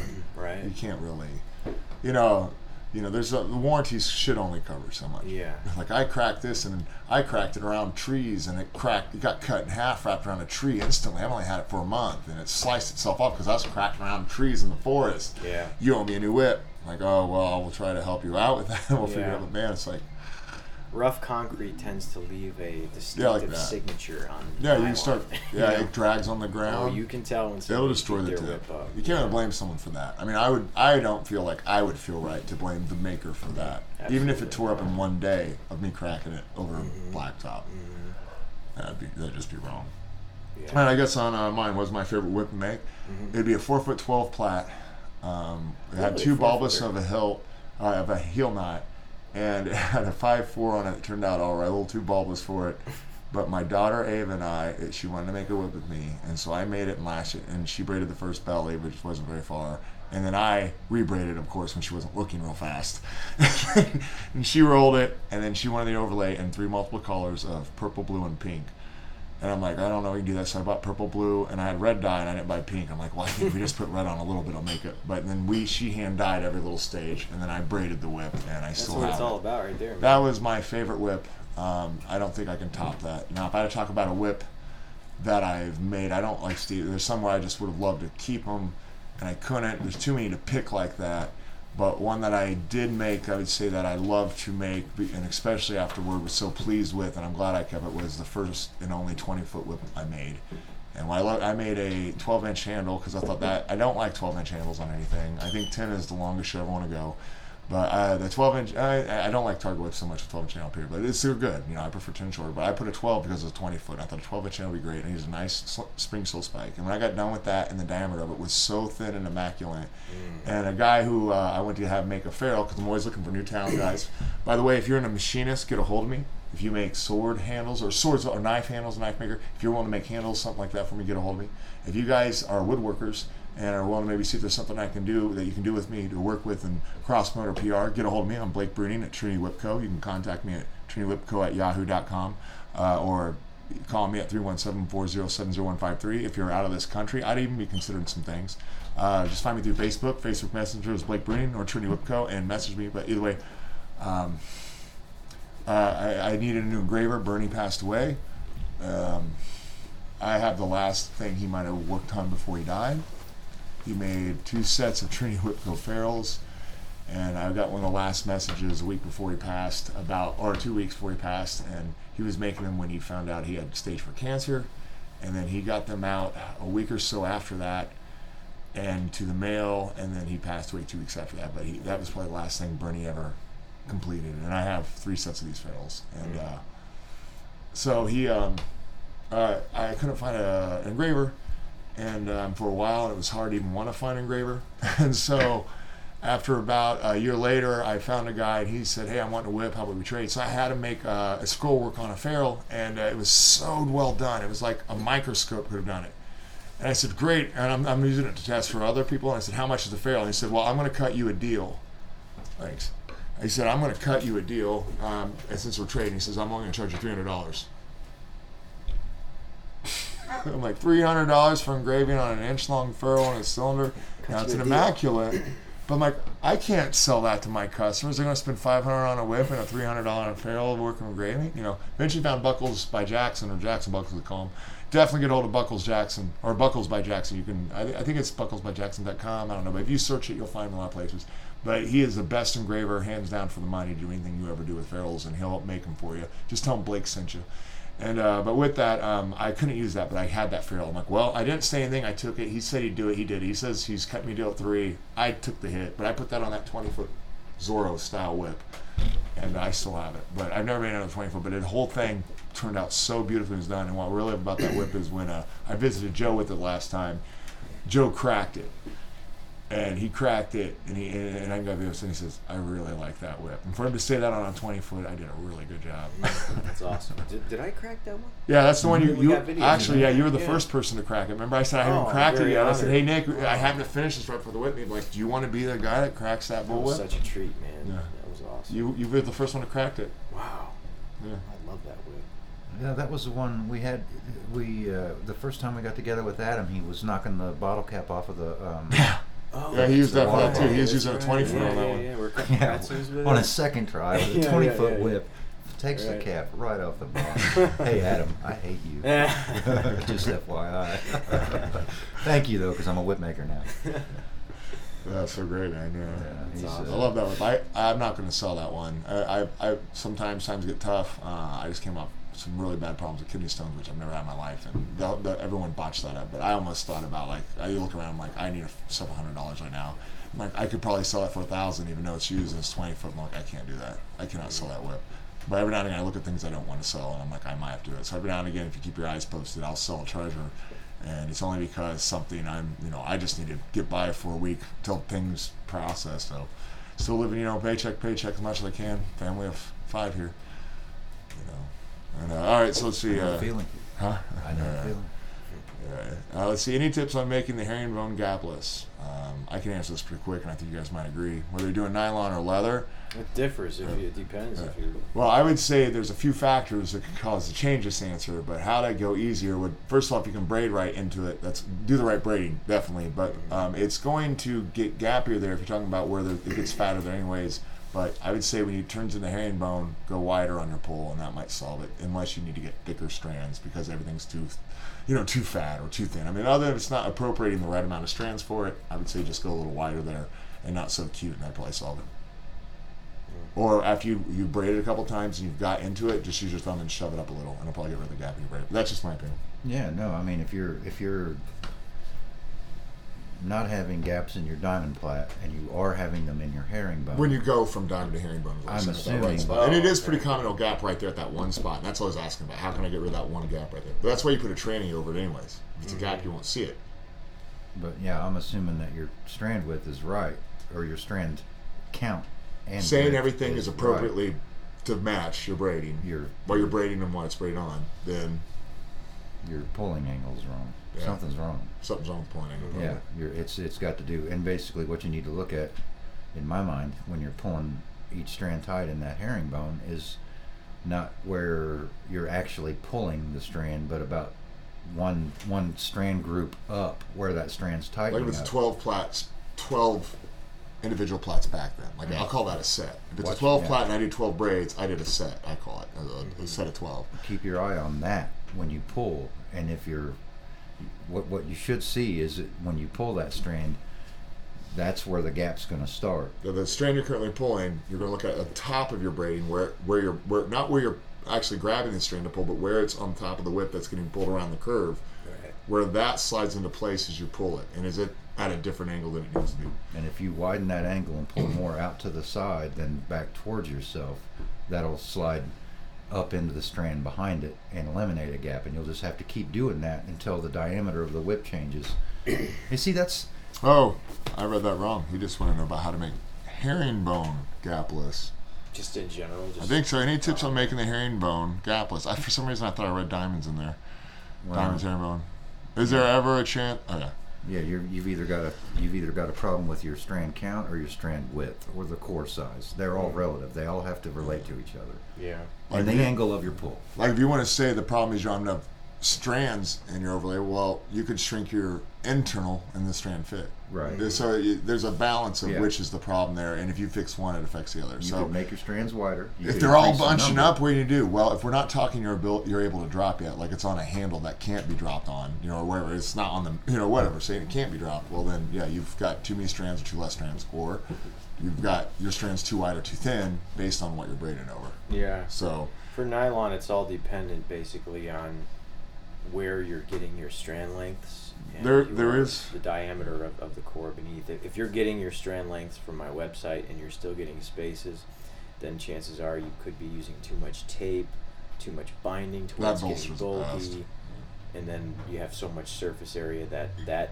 number of strands isn't sufficient to cover that surface area. there's a margin of getting them by on the angle of your pull, though, people. You Yes, don't have true. to have a profile. Yes. There's Definitely. like, say if if you guys should know what I mean by pulling at a 45-degree angle to an extent. Well, you have about 15, 20 degrees in each direction. You can make that You can strand save get pulled to it. You fix. can save it, yeah. So I would almost say, like, let's just say your strands are an appropriate amount to match what you're braiding over. Mm-hmm. Well, then it still could just be now it's your arm pull because you're pulling acute when right there it needs to be more wide, or you're pulling. That's why you're getting gaps. So you just need to pay attention to angle pull. That could be it, saying everything else is appropriately within ballpark. And then let's see. Oh, it said when you're not working on whips, what do you guys do for fun? I wrote those out of order. We're not working on whips. We do for fun. What do we not do for fun? That's a better question. Yeah, exactly. Well, we're family, man. So fun is Cleaning up messes. now what are other passions I like doing when I have free time? Well, I do try to maximize my time. So when I am over with my family and say it's late at night and they're not really doing too much, I will sit around them while they're watching TV and I'll rope in the room with them lately, especially rope. And I finally got to put about 4 or 5 hours under gun spinning after my surgery, which took me out for a long time because I wasn't strong enough to make whips for a while, but I was for a week or so. But I was after the surgery, but I was strong enough to at least spin some of my guns. Like that's the perfect time to get my gun spinning up a notch since I haven't done it. But obviously that every now and again I'll find a buddy I can play chess with. Like it's been 4 years before my last buddy, and then last year I had a buddy that what I would do on he lived in another country. His name's Peter Thorndike. But we would get on Facebook Messenger whenever he'd get a break for 30 minutes because he'd be working on whips in the morning, but it'd be like 2 in the morning for me or 1. And so then I'd be out there outside hooked up with him on my phone through Messenger talking to him, but I'm using chess.com, the app, so I can touch the board in my palm and touch a piece and move it where I want it, and he's doing the same thing. We're playing each other while we're talking through a voice messenger, which we couldn't do if we called each other on a normal phone.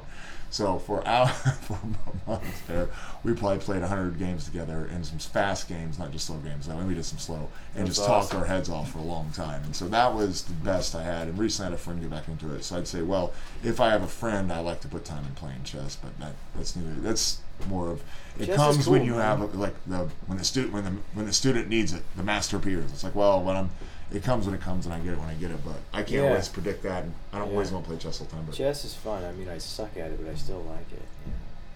Maybe that'll change. Maybe it won't. That's cool. That's cool. what else? What do you do? I think most Me? people know Nick storm chases for fun. I love flies storm planes chasing. for fun. Yeah. What else besides what are the other things? Photography for fun. Yeah, photography. Fishing for fun. Yeah, I Well, do. I like to do. I think a lot Nick, of- that's pretty easy. If you listen to this podcast, you kind of get a sense for it. But is there anything else besides that you'd say you do for fun that maybe you haven't mentioned before? I mean, just I love. that's a film. big one right there. That's more than I'll ever do in my life. I love making things. I guess filmmaking is big, even if it's just a stupid little video that I make by myself, just for the satisfaction of making it. And if it's a comedy or whatever. The whole process, like Yeah, editing shooting from it, building something it, raw, and editing making it something it wasn't from the Yeah. beginning. Yeah, I love just making stuff. All right, we've got more, and Yeah. but I'll tell you what, we may just want to wrap this up. Let's Yeah, we look at it probably real should. quick and maybe find one more person if possible. I didn't get to finish all the ones he asked. Let's see. I'd like to see. Okay, once again, can't use a lot of these. Move on. I think might be one more. Please ask about the tension through the whole whip. Meaning, do you pull very hard on your strands in your belly? And do you? This is by Adam May.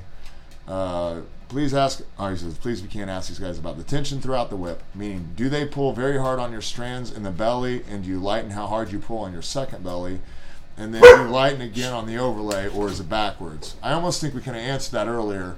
talking about how we want the transition to be the tightest thing ever, and we talked about how Adam would like it looser, and I would always say, like, well, you want this to be the tightest in this section. I almost think that might answer what we'd all agree on. Like, you definitely want your tightest over on the handle, over the tranny, and you can keep it that tight through the whole much of the whip you want, but if you would to loosen, it'd definitely be several inches or a quarter length of the mark of the whip, maybe even if you want, before you would loosen. That's what I'd say. I don't know if you guys agree with that. Sure. He says, my whip looks more like a fishing rod than a whip. Is that too much tension? If it's nylon, probably. I think that's what I would say. What is he using for his binding? Exactly. Yeah. That's it. Are you binding stuff? Yeah. That's one thing. Is it braiding or binding? We gotta give it, I guess, my opinion on binding. I mean, so many people put so much emphasis on binding, and I hear so many people who don't make whips talk about if a whip doesn't have binding, it's junk. And all I can say is, I think a lot of people don't realize that their overlay is binding. Yeah, your overlay is the best binding you got on a whip. The best binding you could have, because it's going to be bound from the left and the right at the same time, so it's not going to cause the whip to want to twist. Whereas great way to explain it. If you tie this stuff around your whip from one side over and over and over and over, you got to counter spiral it, or it makes it lose the transition instantly. The whip always wants to curve to the right or left. Yeah, that's why it's important to. If you do anything, which I don't agree with binding at all, you got to counterbind. You've got to counterbind. Oh yeah. Bind. If you go one way, you go the other. Balance it out, definitely. And that can be a challenge too, depending on how much you bind. Like, how are you gonna match that? And then no matter what, I'll tell you what, you've already got one layer on top of the other, so that defeats counterbind. It still won't be perfect because no matter what, no matter how much equals it. You always have little tiny discrepancies. Now, if you did it like a whip and crossed them and braided it, it'd be different. But it'll still affect a little bit. Not enough to really affect the whip. And even if a whip did have true center, true north, true spine, it will lose it if the whip cracker doesn't hold the whip the same way every time, or turns his whip to the side, or tries to loosen it up, or when he stores it, he just randomly just ties it up in a coil and throws it in a bag. Like, you'd want to store it well. I mean, that'll affect things. Now, will it affect the whip from cracking? Well, no, but you need to now crack the whip more based on how the whip natural curve is formed now, or how it seems to be, not the way it would be, the way the whip maker might have given it to you. I assume that the whip maker would want it to be where there is a spine and there's a belly based on the seam. Is this a nylon whip that he's talking about? Or yeah, that's another thing too. Is it nylon? Yeah, if it's nylon, that's what I said. If it's nylon, you're probably definitely braiding way too tight. But then he mentioned the in my experience, if it's a nylon whip and you hold it out and it's like a stiff fishing rod, I would either say that there's maybe too much binding. That's probably the number one cause for something like that. I would ask if he's rolled it yet. If he hasn't rolled it yet, give it a hard roll. Put all your weight on it. Give it a nice pull. Like, take the whip every foot.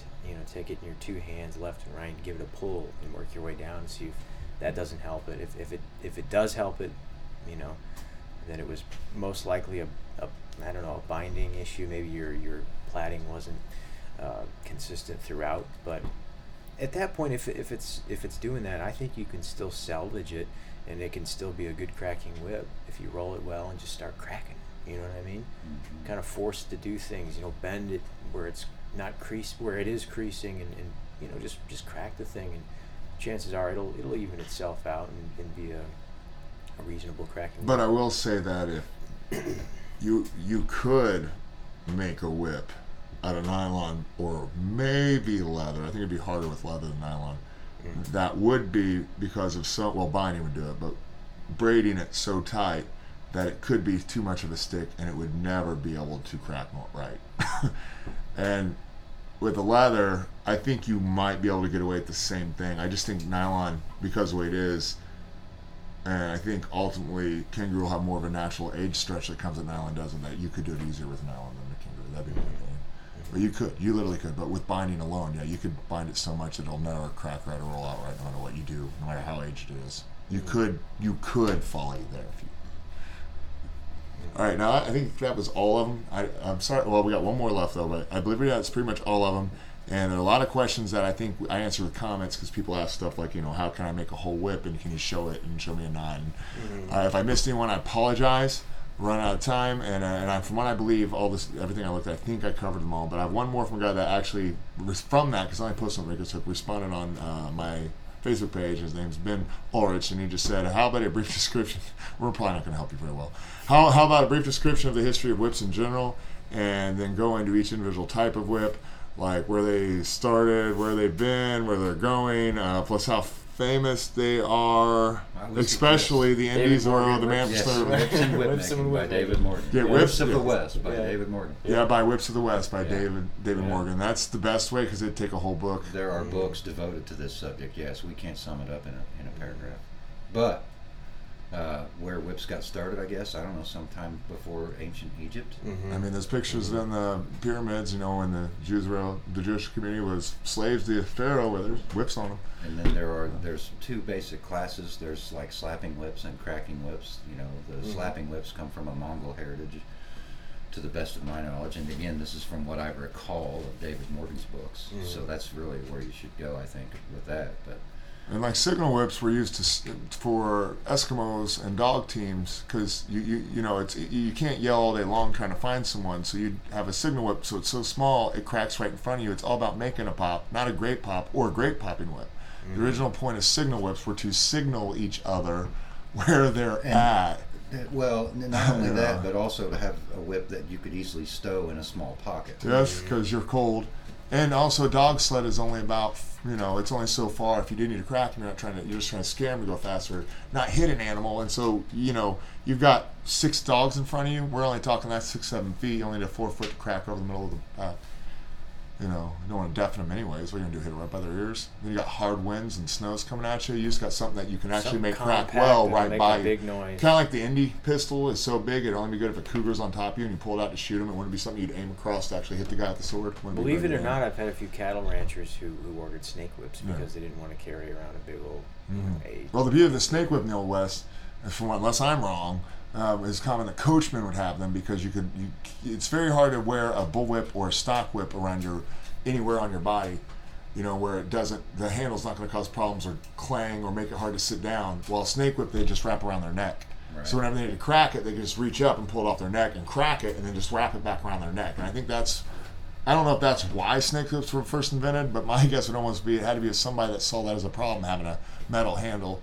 You know, but maybe it's just, you know, maybe somebody saw a signal whip, thought it worked great, but needed to be longer, and then just didn't know how to do the cracker. You know, it may have Or been, do the cracker, so he just put a fall on it. Who knows? I mean, I'm not sure, but David might have answered. I just not as knowledgeable on that as. may have been somebody had a bullwhip that had a Wooden handle that break. broke. Right. And I they was just gonna said, you know say what, that. I'm going to bind I this was and just put a gonna knot say on that. it. And that Oh, started that's that. funny. Hey, that worked good enough for what I It wanted worked for. better if I had some weight in it.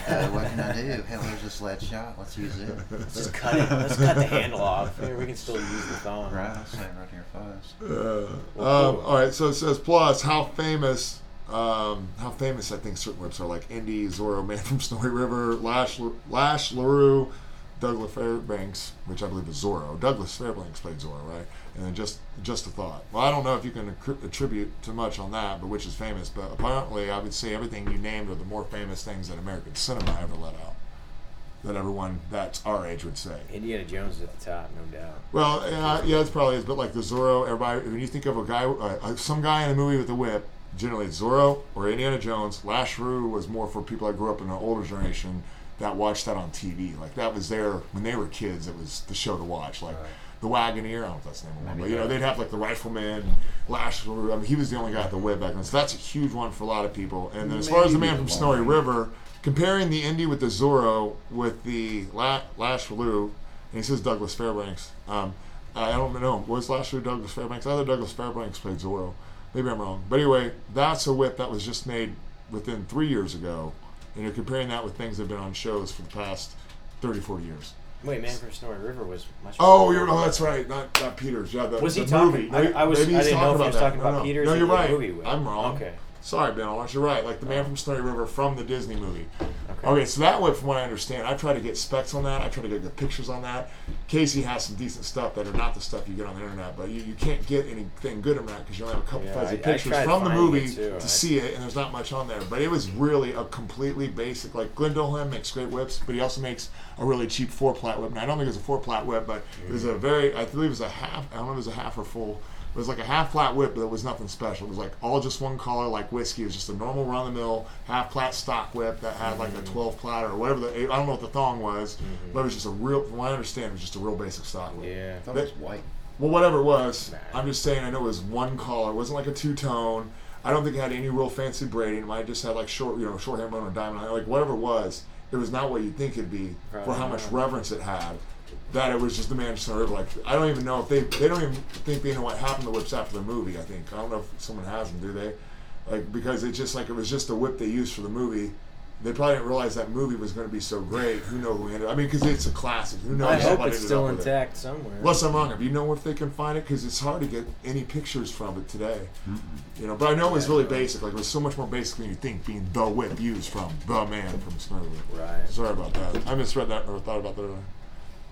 But I guess which famous is just whether you're across the pond, mate, and you want the man from the Snowy River. Who cares about Indiana Jones over there?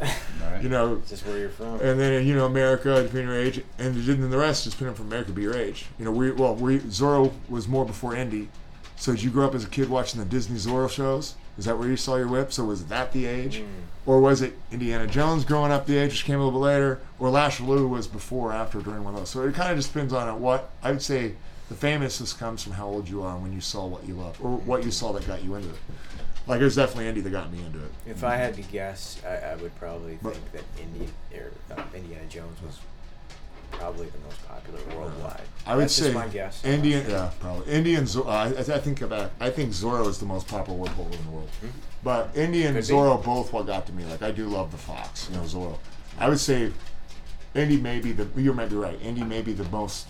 I think Indy probably is the most iconic one in the world, followed by Zorro, or I think it might be a tie, just because I think Zorro hits more now, at least sings home more, because first of all, Zorro is the real guy is Spanish. He's not, is it wrong to say, you know, the Mexican that I assume that's usually he's in the California saving the Mexican people of those peoples. You know, it's not all Spanish people that he's saving, but some of them are, but there's a lot of Mexicans in there. And so he's also, in a sense, a weird California Mexican Spanish hero. So like there's almost three cultures that would love Zorro already more than just Americans who like Indiana Jones, although Indy is kind of, you know, he is pretty level. I'd say probably Zorro and Indy are the most famous currently.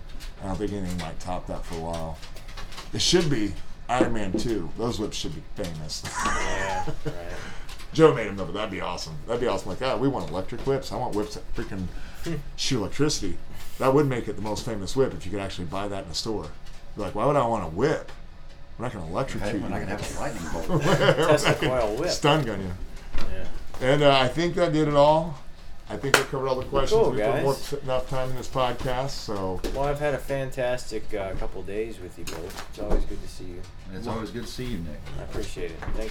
Thanks for being on the show again, guys, and I look forward to the next time. Thank you for having us, as Yeah, always. absolutely. Thank you very much.